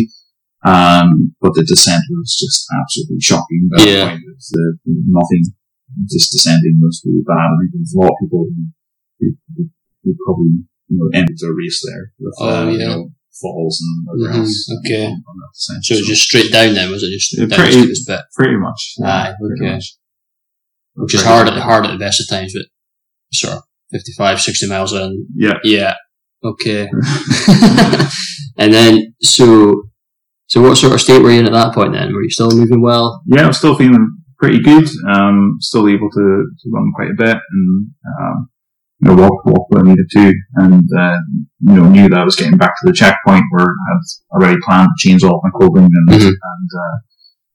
take on some food and some porridge and things like that. So I ended up I had planned only spend 30 minutes at the halfway checkpoint. On the way out, I actually ended up spending a whole hour there because it was just started chatting to people and whatever else. But I knew I had loads of time to get back to the finish, so it was just kind of trying to soak up that moment.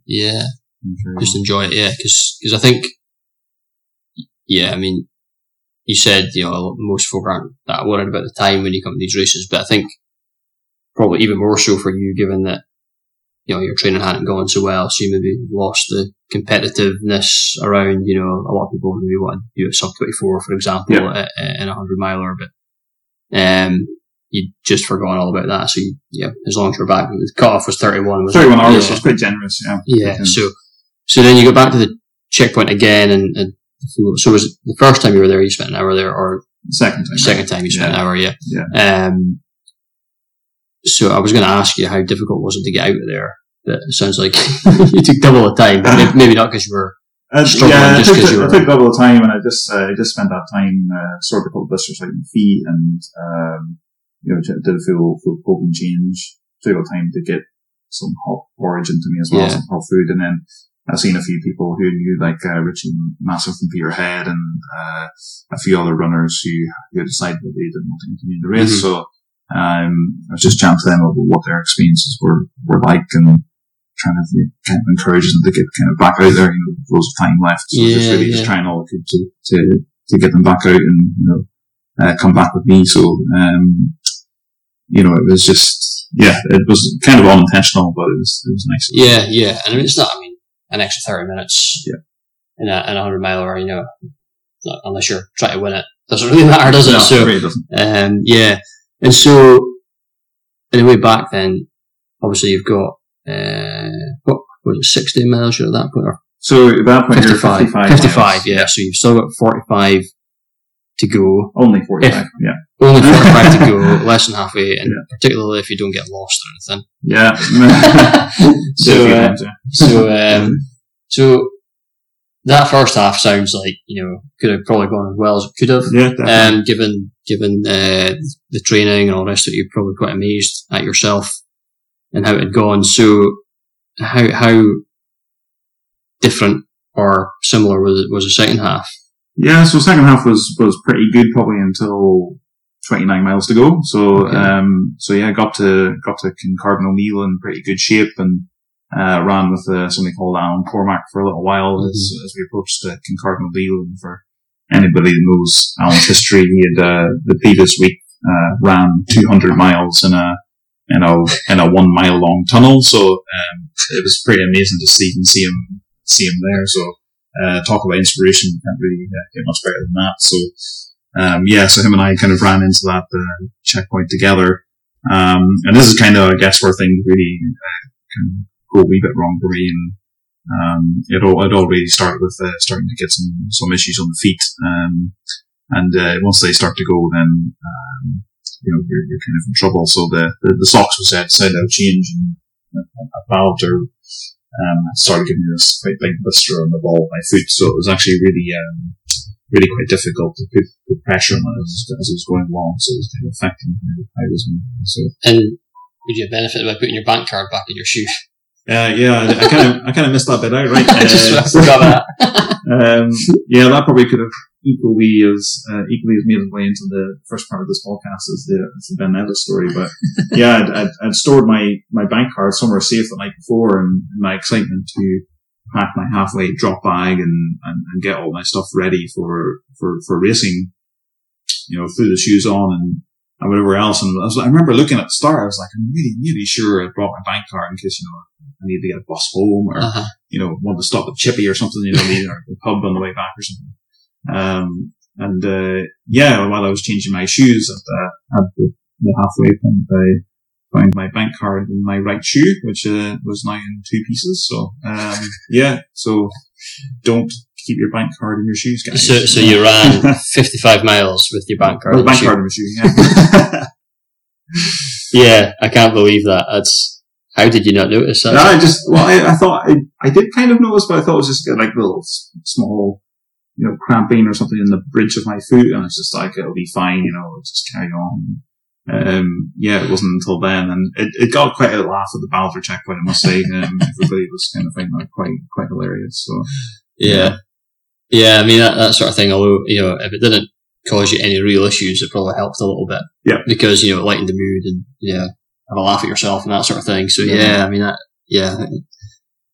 I can't remember if you told me or somebody else told me, but I couldn't believe 55 miles of your bank card in your shoe is brilliant. So you were getting the issues with your feet. by Kincardine O'Neill sort of thing. Yeah, so 29 miles to go. Yeah. I was probably tracking you by this point anyway. I'd tracked you a while beforehand and seen that you'd got around the halfway and you were coming back.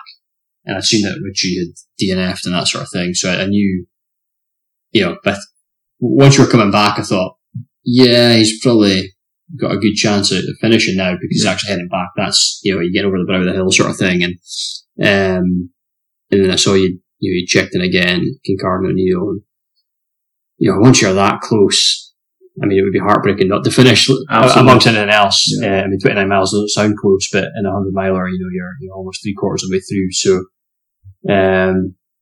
some ways it would be easier to carry on, I guess, even though it hurts, which sounds crazy. But so what was going on in your head then at that point?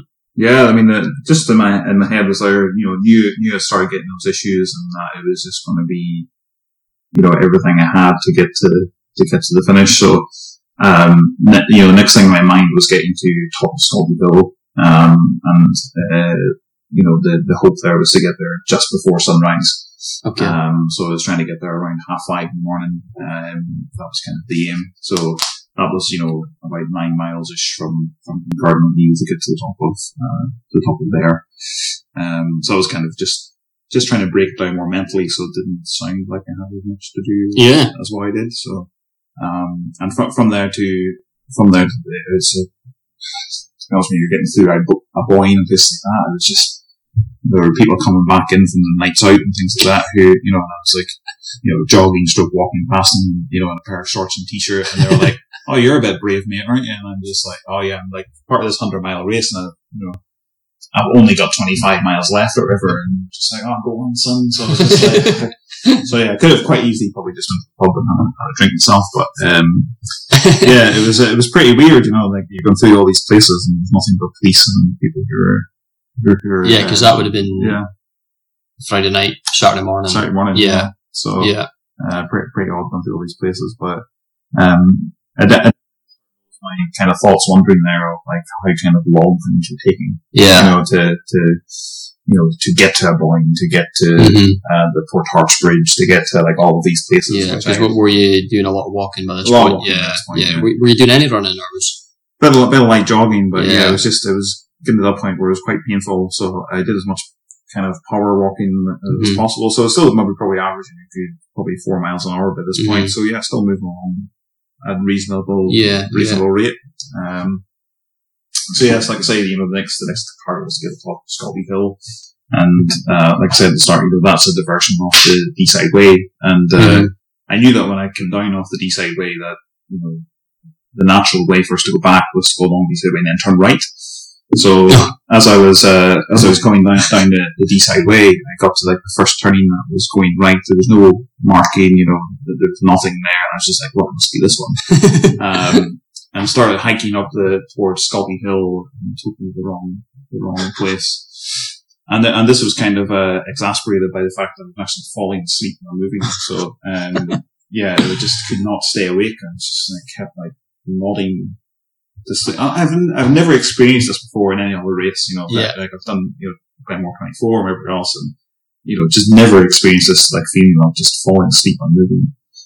And, eventually got to this, like, junction probably about 2 miles later, and I was just like, this just doesn't seem right. And it's definitely not where I should be. So I wandered around there for a little while trying to figure out where I was meant to be going, and, suddenly had this bright idea of like, well, I've got a tracker and got a phone in my bag and I'll just find out where I am, right? Yeah.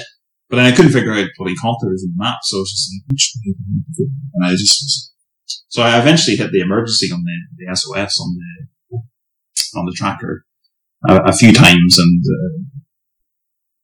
I think obviously maybe at that point the guys were quite busy. I was other people getting lost as well, so it took a wee while for actually somebody to phone me. But by the time Ian, who did a really good job of keeping us all safe and sound, had called me, I'd already got myself back onto the right track. And him and I had a conversation for about 5 minutes. I think he was probably just as tired as I was at this point. And I was just like, oh, I'm really sorry to bother you, mate. I was just like falling asleep. And he was like, oh, tell me about it.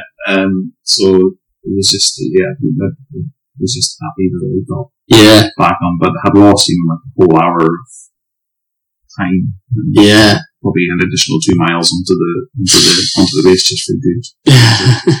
So yeah, eventually got to the top of Scotty Hill at this point in the snow. Yeah, I was going to ask about the weather actually. Because at what point did it turn then?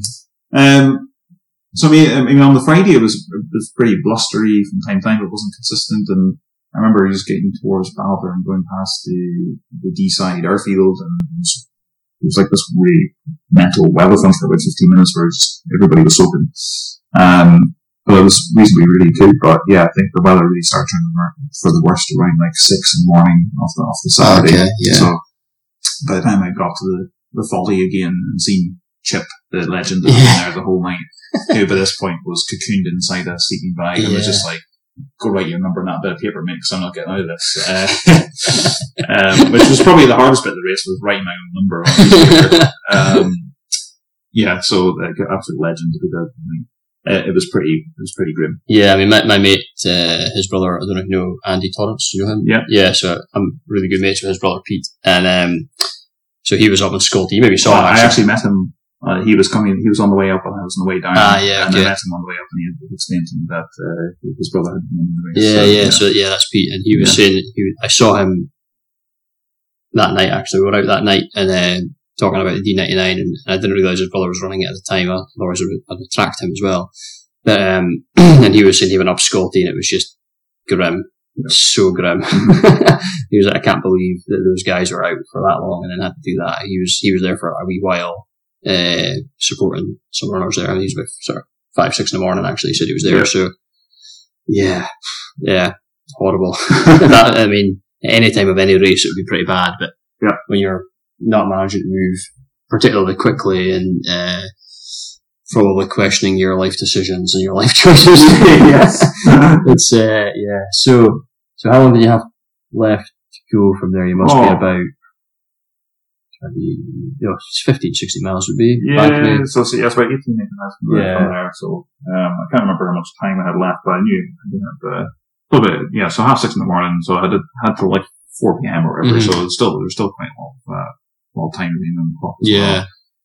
But getting down off the hill was more difficult than actually getting up at that. I can imagine. Having quite a tight quad issue on my left, where actually stepping down was actually quite an issue. So it was really just a hobble down to the Bankery checkpoint. Yeah. And the Bankery checkpoint, what was that like? Was that inside? No, that was my open air checkpoint. So so no temptation to hang around. Just around the table. I did take the opportunity to put on another layer there because I was starting to feel a bit cold. The medics were there as well, and just I took on some coffee as well, just to try and warm up the core a little bit as well, and a wee bit of food, and then it was basically as fast as I could from there to. So you mentioned you chucked on a layer. So what were you carrying with you? And I presume you had a racing bag.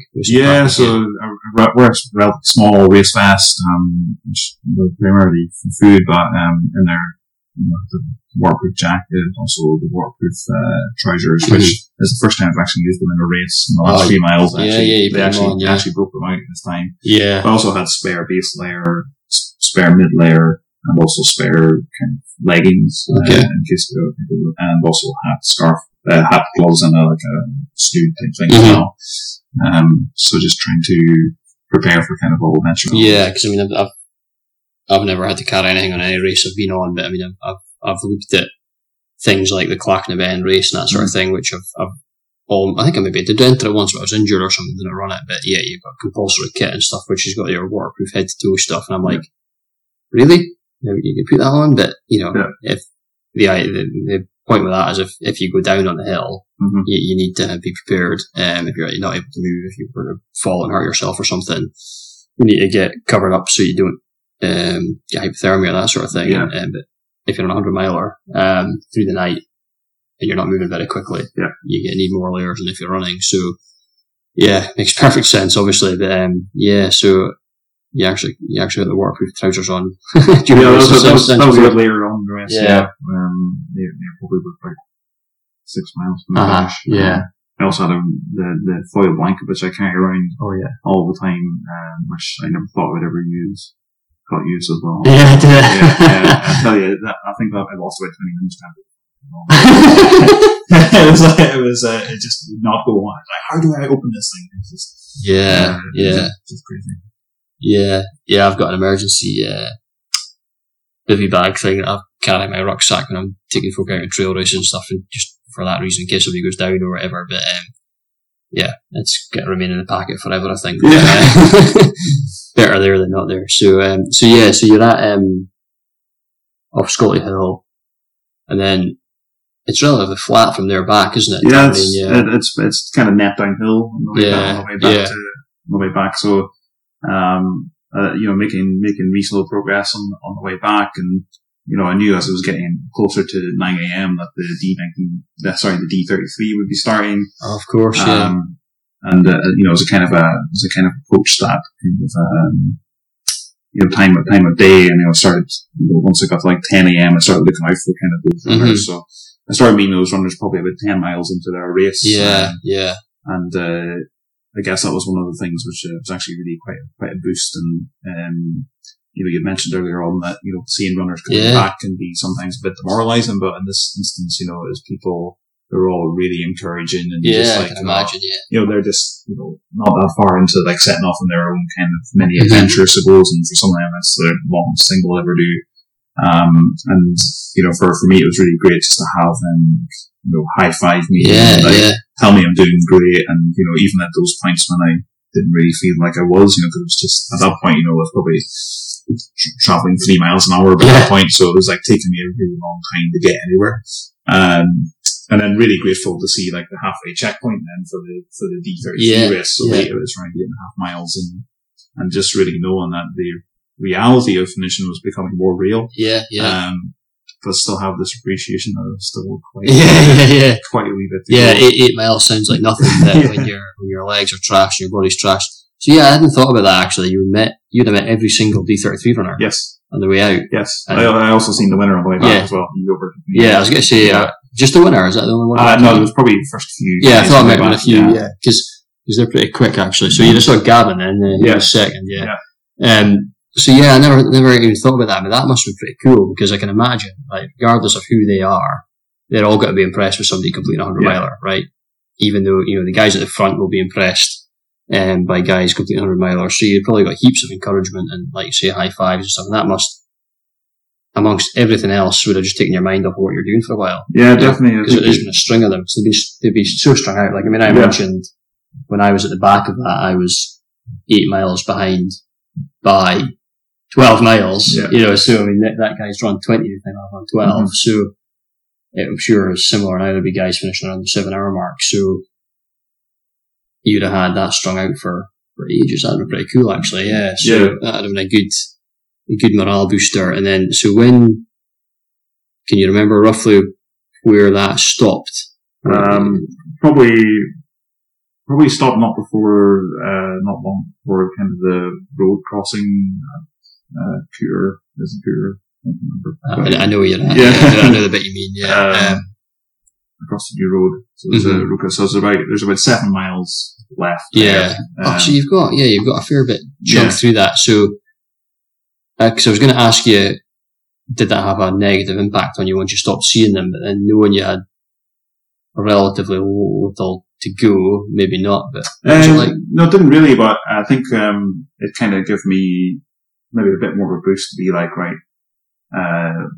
get to the finish kind of as quickly as possible, so that the whole D33 aren't lapping you. I think the aim there was, just to try and like not have as many pass you as you might think. So, which is a really silly thought at the time, because there's, by that point, you're at the mercy of your mind and body. Yeah, definitely. You can only, at that point it is, fighting every tooth and nail just to keep moving, edge forward. So it was, and I mean, I'm sort of laughing to myself, because that's you at the end of a 100-miler, but I remember coming back on the way back in the D33, and I mean, I walked lots of that second half of that race, but I can remember I was jogging as fast as I could jog, and I wasn't catching up with the dog walkers and stuff, And I was like, oh man, this is pathetic. But so you had 7 to go, and so was there any point of this where you were hallucinating or any of that sort of stuff, or No, I didn't have any hallucinations. No. The only kind of negative thing that had happened to me was the kind of falling asleep while moving. But I think, there was just good management of, food intake. I think the food must have a lot to do with that. And, trying to keep them hydrated. With that said, probably for the last probably since the top of Scotty Hill to the finish, I've really eaten a lot. And actually, that was quite detrimental probably in the end. My tummy was actually rumbling at times, but I was just at that point where I'm just like, I'm ignoring you, I just want to keep going. Which, for lessons for future, that's definitely something and that's, you just need to keep on. I've heard stories from people who have got a support crew and stuff, so you were doing it unsupported. Yeah. If you had a support, could you have a support runner? Yeah, you got a support runner the whole way from the first battle or checkpoint. So if you'd had somebody with you, they might have forced you to do that, but you're doing it unsupported. So it's very difficult if you're in charge of all that yourself, with all of this sleep deprivation and being completely knackered and all the rest of it to actually do that sensibly. And so if you'd had somebody with you, like, I don't want to eat. You're eating this, whether you like it or not. Sort of idea. I've heard that before. So what was it like? I remember how I felt when I hit Duffy Park. Yeah. And I had a tear in my eye, literally. Yeah. What was it like for you when you got there? Surprisingly, for me, it was nothing. Yeah, really? I got to Duffy Park and kind of, I think I had a few emotional moments around 4 miles to go, and whatever. I was just, kind of, that was kind of, that kind of 4 miles to go, whatever, that was when it hurt the most. Mm-hmm. Those last 4 miles were just, and that was after the foil blanket incident and all that kind of stuff. So, it was kind of like really emotionally go there.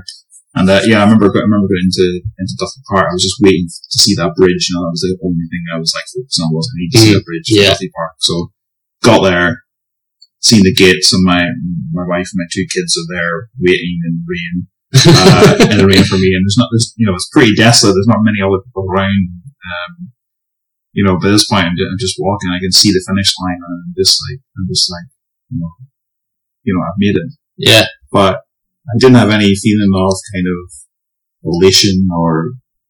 I remember even like finishing the Glenmore 24 and being quite upset because I was just like, well, what do I do now? I just ran this whole thing for 24 hours and felt quite emotional about it. And I guess in my mind, I had expected to be a bit like that. Well, it just didn't. Nothing happened. I'm surprised. I'm surprised if I didn't realize your wife and kids were there. Yeah. I can imagine. I'm pretty emotionless a lot of the time. Yeah, me too. But my kids get me. Like I'm sure most parents do. And I can imagine I'd have possibly been a bit of a wreck at that point. But I just remember being so relieved when I hit Duffy Park and that experience I had, and I was just so happy that it was over, because it was bloody hard. But obviously what you did was far more impressive. So I was fully expecting you to tell me you were crying like a baby. But, absolutely nothing. I just walked across the line, and the first person I think I met was Andrew Gordon, who would be taking on the D33 organization from next year onwards, and I had made him promise me at Ballater that if I made it to the finish, that he would give me a hug, because he doesn't give very many hugs. So, okay. So I managed to get a hug from Andrew Gordon, and then Dodd, the race organizer, then presented me with the belt buckle and congratulated me, and then the can of beer, and you're just whisked straight off into this heated tent to try and get some temperature back. Yeah. So that's. To be honest, I'm amazed. I'm amazed that you did it, because I knew your training wasn't good and all this. I'm not amazed you did it in that sense. I mean, I knew you would give it your best shot, and if anyone was going to manage, you would do it. But it's 100 miles is a long way. It's a really, really long way. But I think you just approached it so well, and that's why you succeeded. If you'd try to run too fast or whatever, in the first half, it wouldn't have happened, and you manage yourself really well with your nutrition and all the rest of it. So, congratulations first off. But it also sounds like it went amazingly well. All things considered.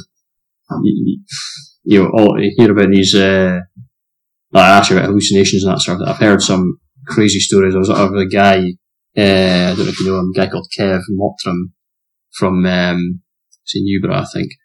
And he was, I don't remember what race it was he was doing, but he was telling us, I think it was the West Island Way or something, he was seeing little aliens and stuff, all sorts of stuff. So, I think that must be, like you said, to do with nutrition and hydration and managing it.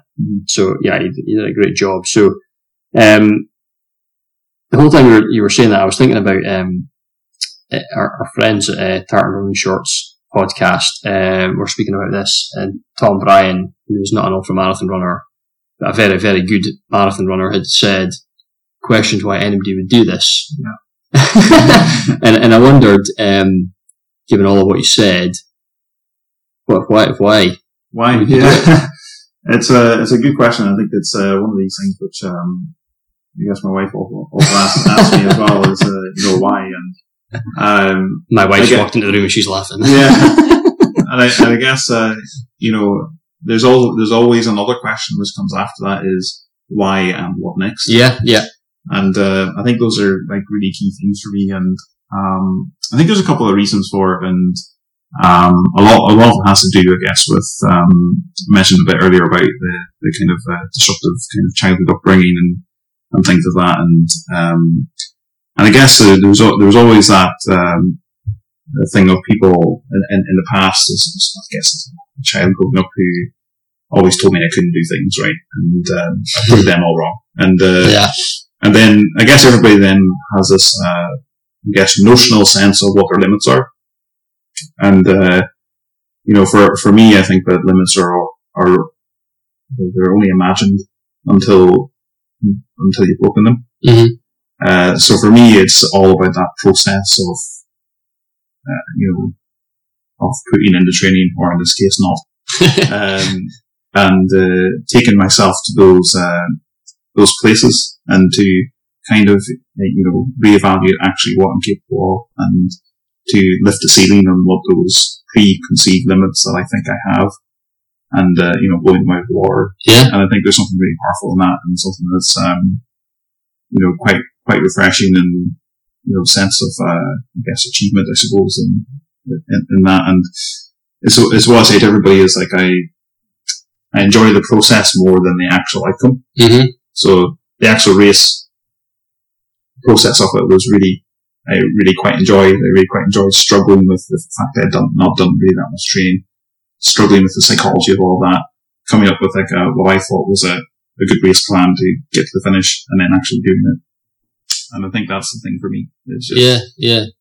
And it's really interesting, because it's a completely different way of looking at things. I've had conversations with runners before, and I'm putting words in Tom's mouth a little bit here, but I can imagine he would enjoy seeing where he can get to at a marathon, how fast a marathon he could run. Yeah. Some people think running a marathon's crazy, right? Yeah. So it's 26 miles is a long way to run, but and that's kind of, it's unfortunate my wife's walked in now, because she's going to hear what I'm thinking about ultra running and stuff. But I've been, my head has been flirting with ultra running for probably 4 years now, and that's the thing for me, is what I really love the idea of going to run like a 100 miler or 24 hours or whatever, and to see if I can do it. Yeah. See how fast I can do it, all that sort of thing. But I've never jumped into it yet, because, I'm in my 30s, and I've got a limited amount of time to get faster at the shorter stuff. So for me, I'm always sort of wanting to run PBs on the road and that sort of thing. As much as I love running hills and the trails and that sort of thing, I use that as training, and for now anyway. But in the marathon, I've not executed a marathon very well, so I really want to go and run a really good marathon. And I've probably got between 5 and 10 years of being able to get faster. I'm being a bit generous with 10 years, actually. I'm 37 now, so maybe up to about the age of 45 or something, maybe, given that I came relatively late into running. But at the same time, I'm never ever going to be fast enough to be like an elite runner. I'm never going to get into a Scotland team or a GB team or any of that stuff. Far, far from it.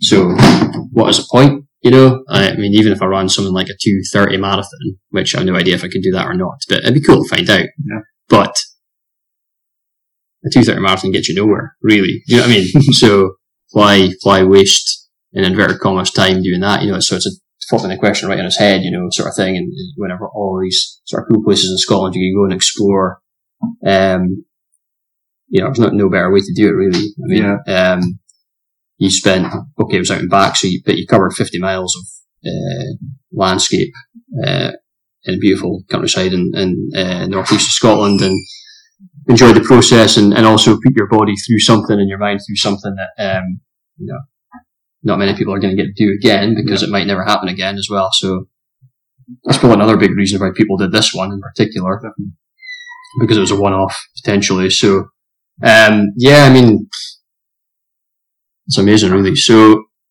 what have we got planned next? We had a wee chat about this before we hit the record button, but this is going to sound a bit crazy, I think, what you're going to say. What are you focusing on next after doing that? Well, I don't really have anything in the books. I think, after a week and a bit of processing the whole thing, absolutely thirsty to do another 100-miler. But hopefully with maybe a wee bit more training would be great. I think, kind of proven to myself that I have the mental capacity, and, have used to kind of, I guess the last year and a half to kind of learn the trade, I suppose, of long distance endurance running, and I think a pretty good strategy and all that kind of stuff. So I think that's why I fare better in longer runs than say like a half marathon or 10k or wherever, where it's all about speed. But the next little while is just going to be about hills, and I'll be taking part in things like the Crunch series and Middle Tap Hill Race and all those kind of things. And then we talked a little bit earlier about my fabled attempt at the Speyside Way Ultramarathon. So I would really like to go back this year and race that as to see, treat it like a marathon and see what I can do.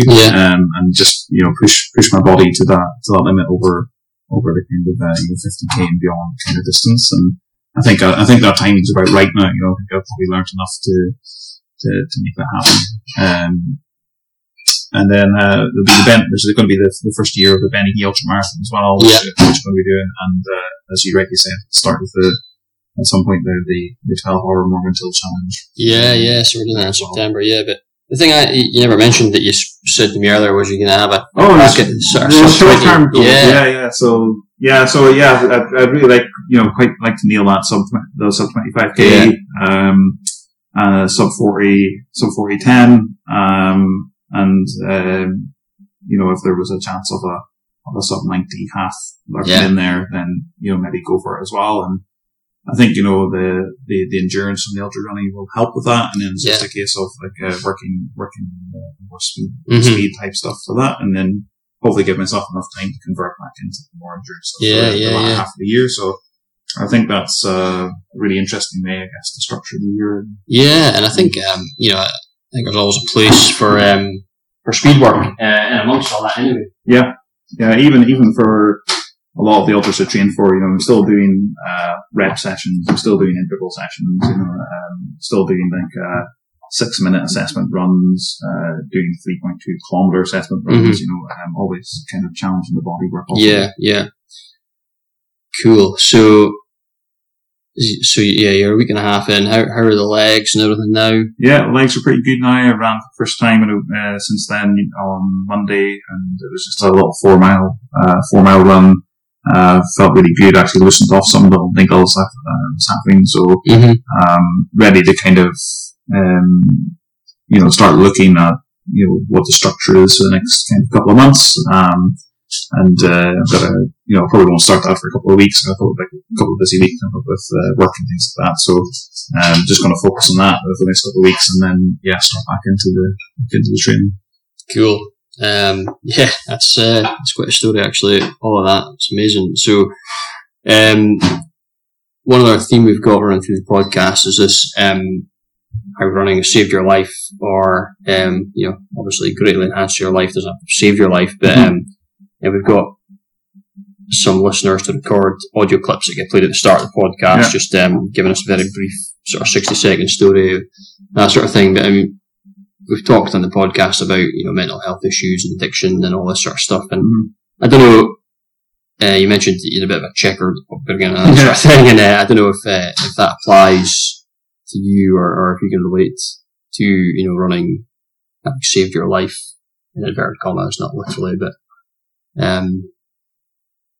what do you think? Yeah, I think absolutely. I think that's the massive on-scene benefit of running, right? It's one of these sports that I think perfectly juxtapositions kind of physical fitness with mental well-being, and it kind of combines both those together. I quickly learned that I'm a much better person as a runner than I am as a non-runner. I have a very incredibly hectic work life, hectic home life with the two small children, and then squeezing in the training. But it helps me make sense of it all, and it helps me kind of process my thinking. But I think the biggest benefit for me really is finding other people who normalize those things. So you're able to kind of have a maybe different point of view on those kind of things, or just to to tell you that it's okay not to be okay. And your co-host Jenny is a good at one of the best advocates we probably have for that, of that openness. And we mentioned briefly, both of us are probably quite emotionally disconnected. And that's definitely something I would not be the kind of person who just go to somebody and just start telling them about their problems. But when you're out running, you've really got that kind of shared interest in what you're doing, and it almost like breaks down these barriers. And I think even the runs that you and I have had together, and we've had really good chats along the way about different issues. And the course of 100 miles is a really good time to think, and all that kind of stuff. But I think I think it's one of those sports that has really embraced those kind of issues around mental health, and also provides a really a lifestyle based medicine approach to dealing with those things. And I think if in some way this conversation or my efforts in running can introduce other people to that, then I don't really care if they were doing a 100-miler or doing sub 25k. I think that's probably the most important thing. Yeah. I mean, it's an amazing way to look at it, and a couple of really interesting things that you brought up there. And one that I've heard, I can't remember where it was I heard this before, but somebody talking about the whole openness between runners. So if you're running side by side with someone, you find yourself telling them things you wouldn't normally tell them, and hearing things that you might not have expected to hear, because it's not this face-to-face thing, which is more difficult looking people in the eye and telling them your deepest, darkest problems. But for some reason, when you're running side by side with someone, it's more open, and you chat away, and you're not actually seeing the person properly, just in your peripheral vision sort of thing. And you can, you're, like you said, the runs we've had, I'm thinking about when we went up around the bin at Huntly, and, I think we probably learned a few things about each other we didn't know before, and that's, that can only be a good thing. And I think it's good to talk, as they say, and, there's nothing else to do when you're running with someone to talk to them. So, I think that's really, really important. And, I forgot what the other thing was I was going to pick up on that you mentioned. So, but the mental health side and ensuring that it's okay to not be okay is a big thing that we need to keep hammering that message home. I think collectively. So I both mentioned that we're not very open. Well, I didn't used to be very much more open now than I used to be. But I mentioned this on one of the chats I was having with Jenny on the podcast about I grew up in a house of me and two brothers, my dad and my mum, and so it was four northeast blokes, we don't talk about our feelings, just like crammed down deep inside and never open up. But I think I've been more open since having kids and stuff, and I think it's, I want to be sure that they can chat to me about anything and that sort of thing. But there's so many stories in the last couple of years that have been really widely publicised on Facebook, and there was one just this week. I've forgotten the guy's name because I hadn't heard of him before. Rab. Oh, he's not a runner who took his life the other day. I'm just going to look his name up because I don't want to mention him without actually mentioning him properly. Here he is. He's an ex-soldier, very well-known Scottish runner in the ultra scene, which, I'm not familiar with him, but Rab McElvoy. He'd taken his life just fairly recently, and it's really sad that these stories keep cropping up, but we need to speak about them and make sure that people who are struggling know that they can talk. I don't think there'll be anybody out there who wouldn't listen. Definitely. Everyone sort of thing likes to keep themselves to themselves a lot of the time, but there must be someone in their life that they can just turn to. So that's a really, and running helps with that. I think that's the key point, is running can help to stabilise all of that, can help, you said, it helps you make sense of it all, and a hectic lifestyle with all sorts of different stuff going on. So I think that's the thing that, people will, ask me, do I listen to music when I'm running, or, even the course of 100 miles, when you listen to music, when you do everything else? And the answer is just no, because it's the only time where it doesn't, once running become a really good habit, it doesn't take any or very little cognitive kind of thought to do it, and it's just one of those times where I feel the most still and free and, kind of escaped from everything else that I have to do. Yeah, and I'm exactly the same. People have, I think the question, do you listen to music when you're running, normally comes from non-runners. I mean, there are lots of runners who do listen to music, but I think they don't think that everyone listens to music. It's not like that. It's that people who've tried running or normally go on a treadmill. On a treadmill, I would listen to something if I'm on a treadmill because it's like staring at a wall or whatever. But and they think, I don't know how you can run without music. And I'm like, really? I'd rather hear what's going on around about me, for one thing, but also, like you said, I mean, it is just, I think about all sorts of nonsense when I'm running, and plan things in my mind, come up with ideas, think about what's happened that day or the previous couple of days, or, think about even things like, I might think about my grandparents that, I've lost over the last few years, and things like that, all of that stuff. I maybe even have sort of conversations with them in my head, and, all sorts of crazy stuff, really. But it's better doing that than it not coming out, So yeah, that's, I think that's a really good message, and maybe a good thing to end on. So I've chatted probably for quite a long time there. So thanks so much for your time, and hope the recovery continues as it has done, and look forward to seeing your sub 25k in the next few months, sub 40, 10k, and maybe even a half at sub 90, and then back to the ultra stuff. And I'm in two minds. I told you earlier, I'm in two minds about the Benehee Ultra. It's a bit close to the 12-hour thing that we're doing, and as a non-ultra runner, I may need a bit of recovery after it. So, but it's really tempting. Yeah, really, really tempting. So it's a 50k, isn't it? It's a 50k, yeah. So lots of climbing and that sort of thing, but it looks amazing. And Andrew Gordon, who you mentioned there, he's one of the main people behind it. So, he is trying to encourage me to enter. So we'll see how that goes. But all the best for those races this year and for the future. Thanks a lot.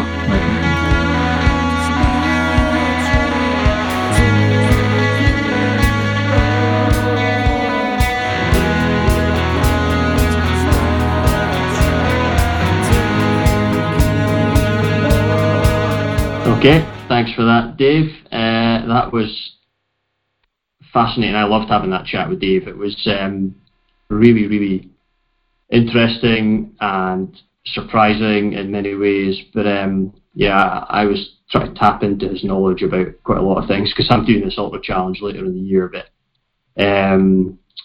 what did you think of Dave's story, Jenny? Oh, I love Dave. I could honestly, I swear to God, I could listen to him talk all the time. I love his accent so much. Such a nice guy, like so honest. I really, really, really value like any opportunity I get to run with Dave, because he's always got such a nice outlook on everything and says the right things, and he's just sees the world in a really good way. I just thought his story was incredible. I loved listening to, you know, all the background stuff and finding out a little bit about his childhood and things. It's incredible what you learn about people. I think that's why I really enjoy podcasts. I love that little insight and the time that you get, because although you get to speak to people when you're running, and in ultra running, you definitely get that opportunity to find out quite a lot about people, but it's quite different. You sort of skip some of the past, and you kind of dwell on the now a little bit sometimes, I suppose. But yeah, what a great day, what a hard shift that was. I'm gutted. I feel really bad now, because I wish I'd sort of been around so that I could have gone and seen him on the route. So next time, Dave, I promise, next time you do something crazy, I'll be there. You probably wouldn't have long to wait before Dave does something crazy. I know. Yeah, and it was, I mean, on paper it was totally crazy that he even turned up, because he was going quite well, like you said, until he had that stupid injury in December, playing a game. But since then, I mean, it was, the 100 miles was just out the window. There was no way he was doing 100 miles actually trained. So that's why, I mean, I loved his approach to it. You know, it wasn't. Yeah. And I think sometimes I'd have thought his approach was a bit mental. You know, like in an ultra race, to run as far as you can, and then just walk the rest of it. I love that. Advocate breaking it up so you're walking bits at a time to conserve energy, and then he was going to fall apart at some point. Anyway, there was no doubt he was going to have to stop running. So that was maybe the best way to do it, and he did it sensibly with his heart rate and all the rest of it, and he's got his nutrition really bang on. No, he did great. Really inspiring, actually. I think it shows that if you approach something in the right way, you can do it. Yeah. Not regardless of your prep, but from a lot of things that you would have liked to have done in your prep, I suppose. Because he did.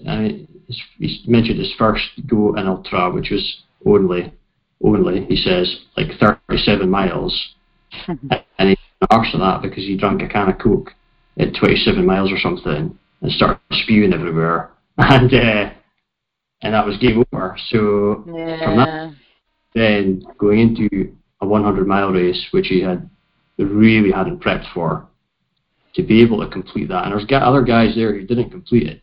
You know, guys who gave up like 55 miles in or whatever because it was just too tough.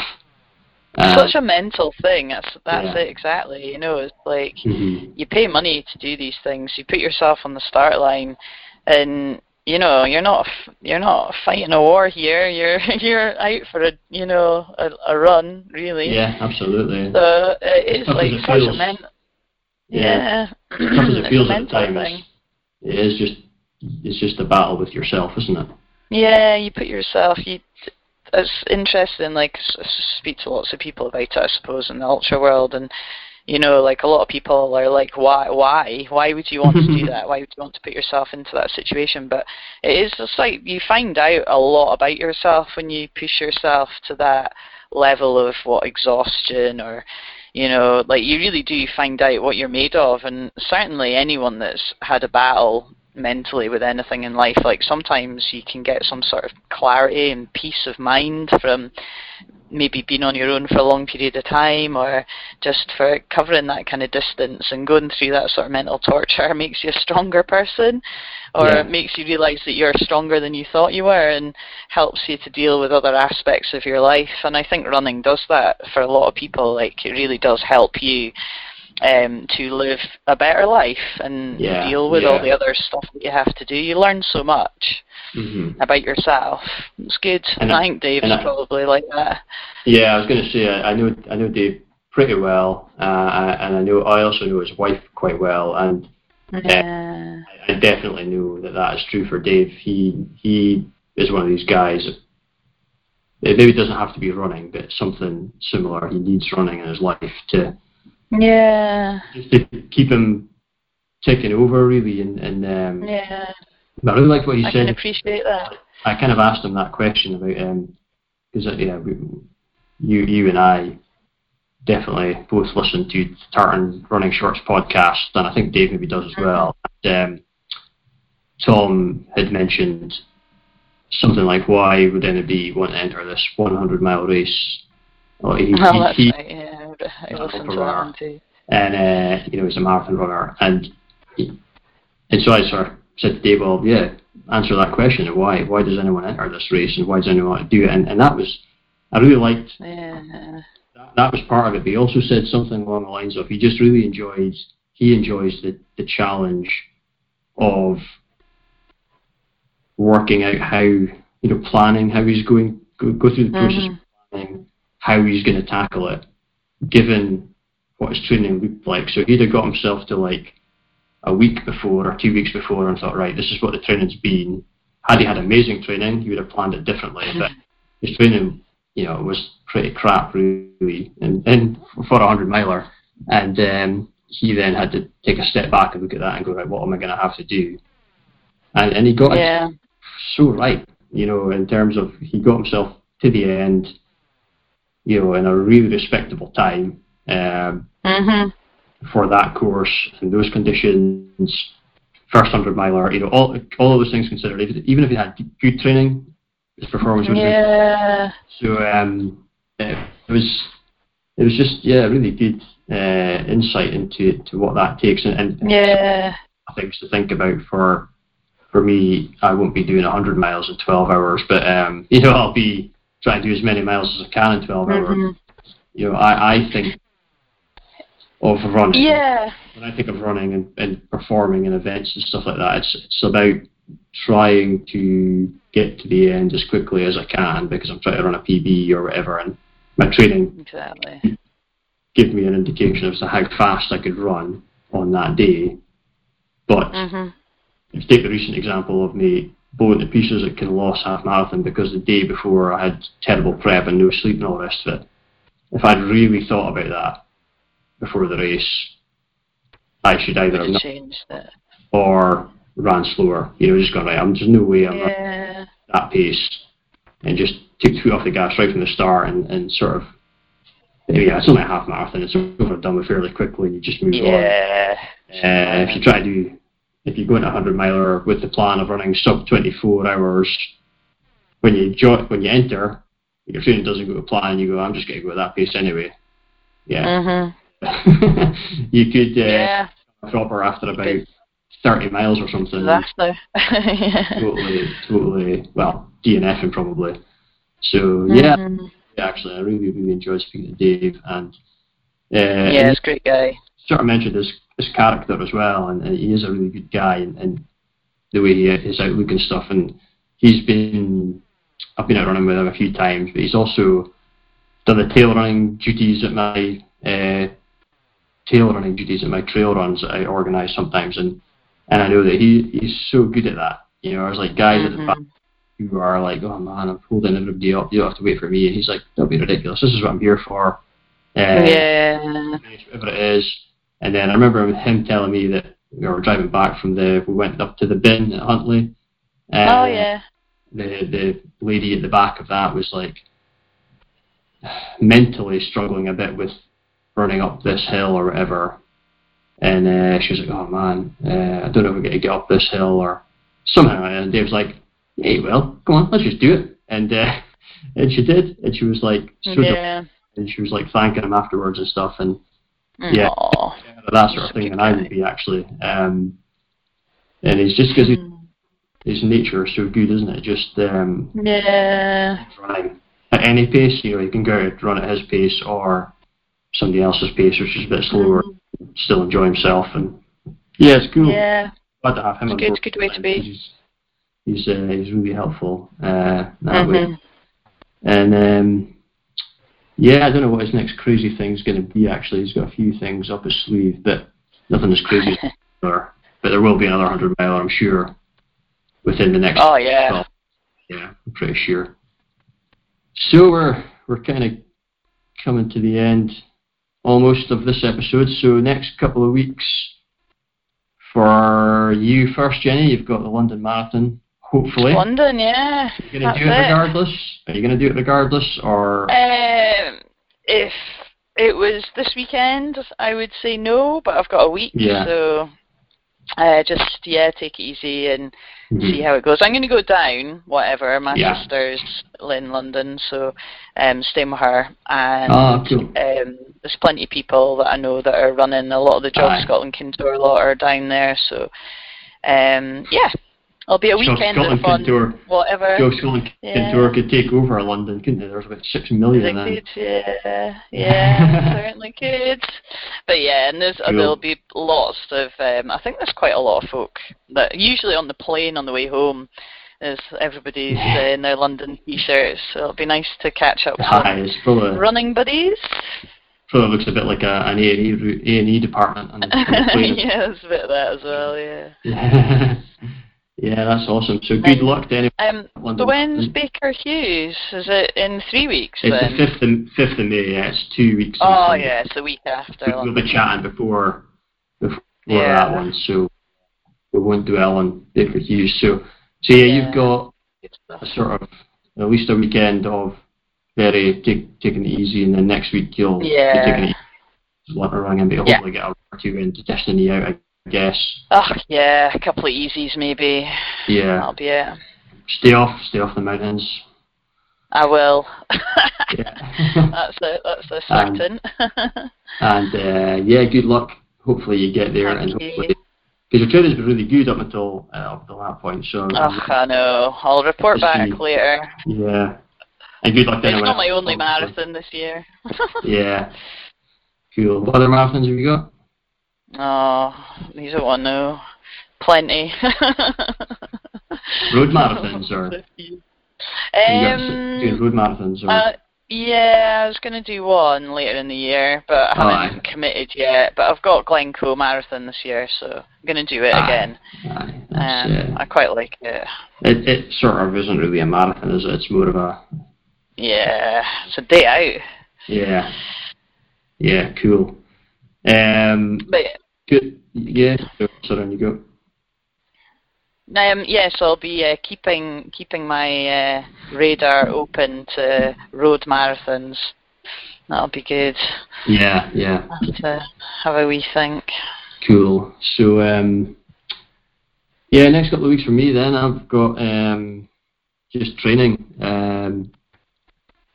this coming week. So tomorrow actually we're going to go in Callum Much, who runs the Mormont Hill race in August. The two of us are going to recce the route for the Newport Sligo / Terlundy Hill Explore run, which is a week on Saturday. Tomorrow, I'm going running at like 3 o'clock on a Saturday afternoon, which never happens. Wow. Quite exciting. The Callum's on night shift, so he can't go early. And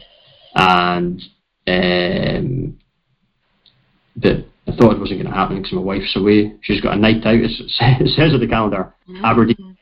So I was like, oh, well, that's fine. That's a night out. That wouldn't interfere with anything. And I wrote on the calendar, running with Callum in the afternoon.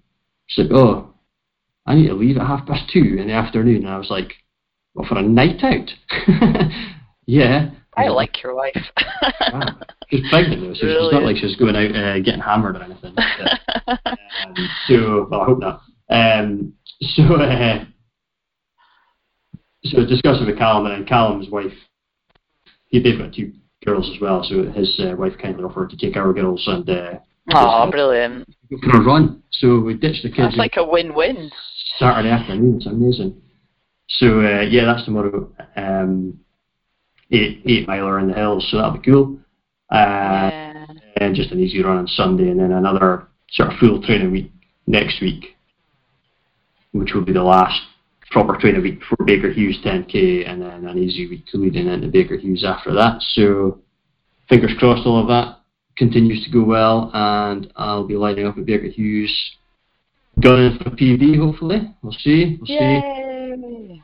I'm not going to sell it until I actually run it though.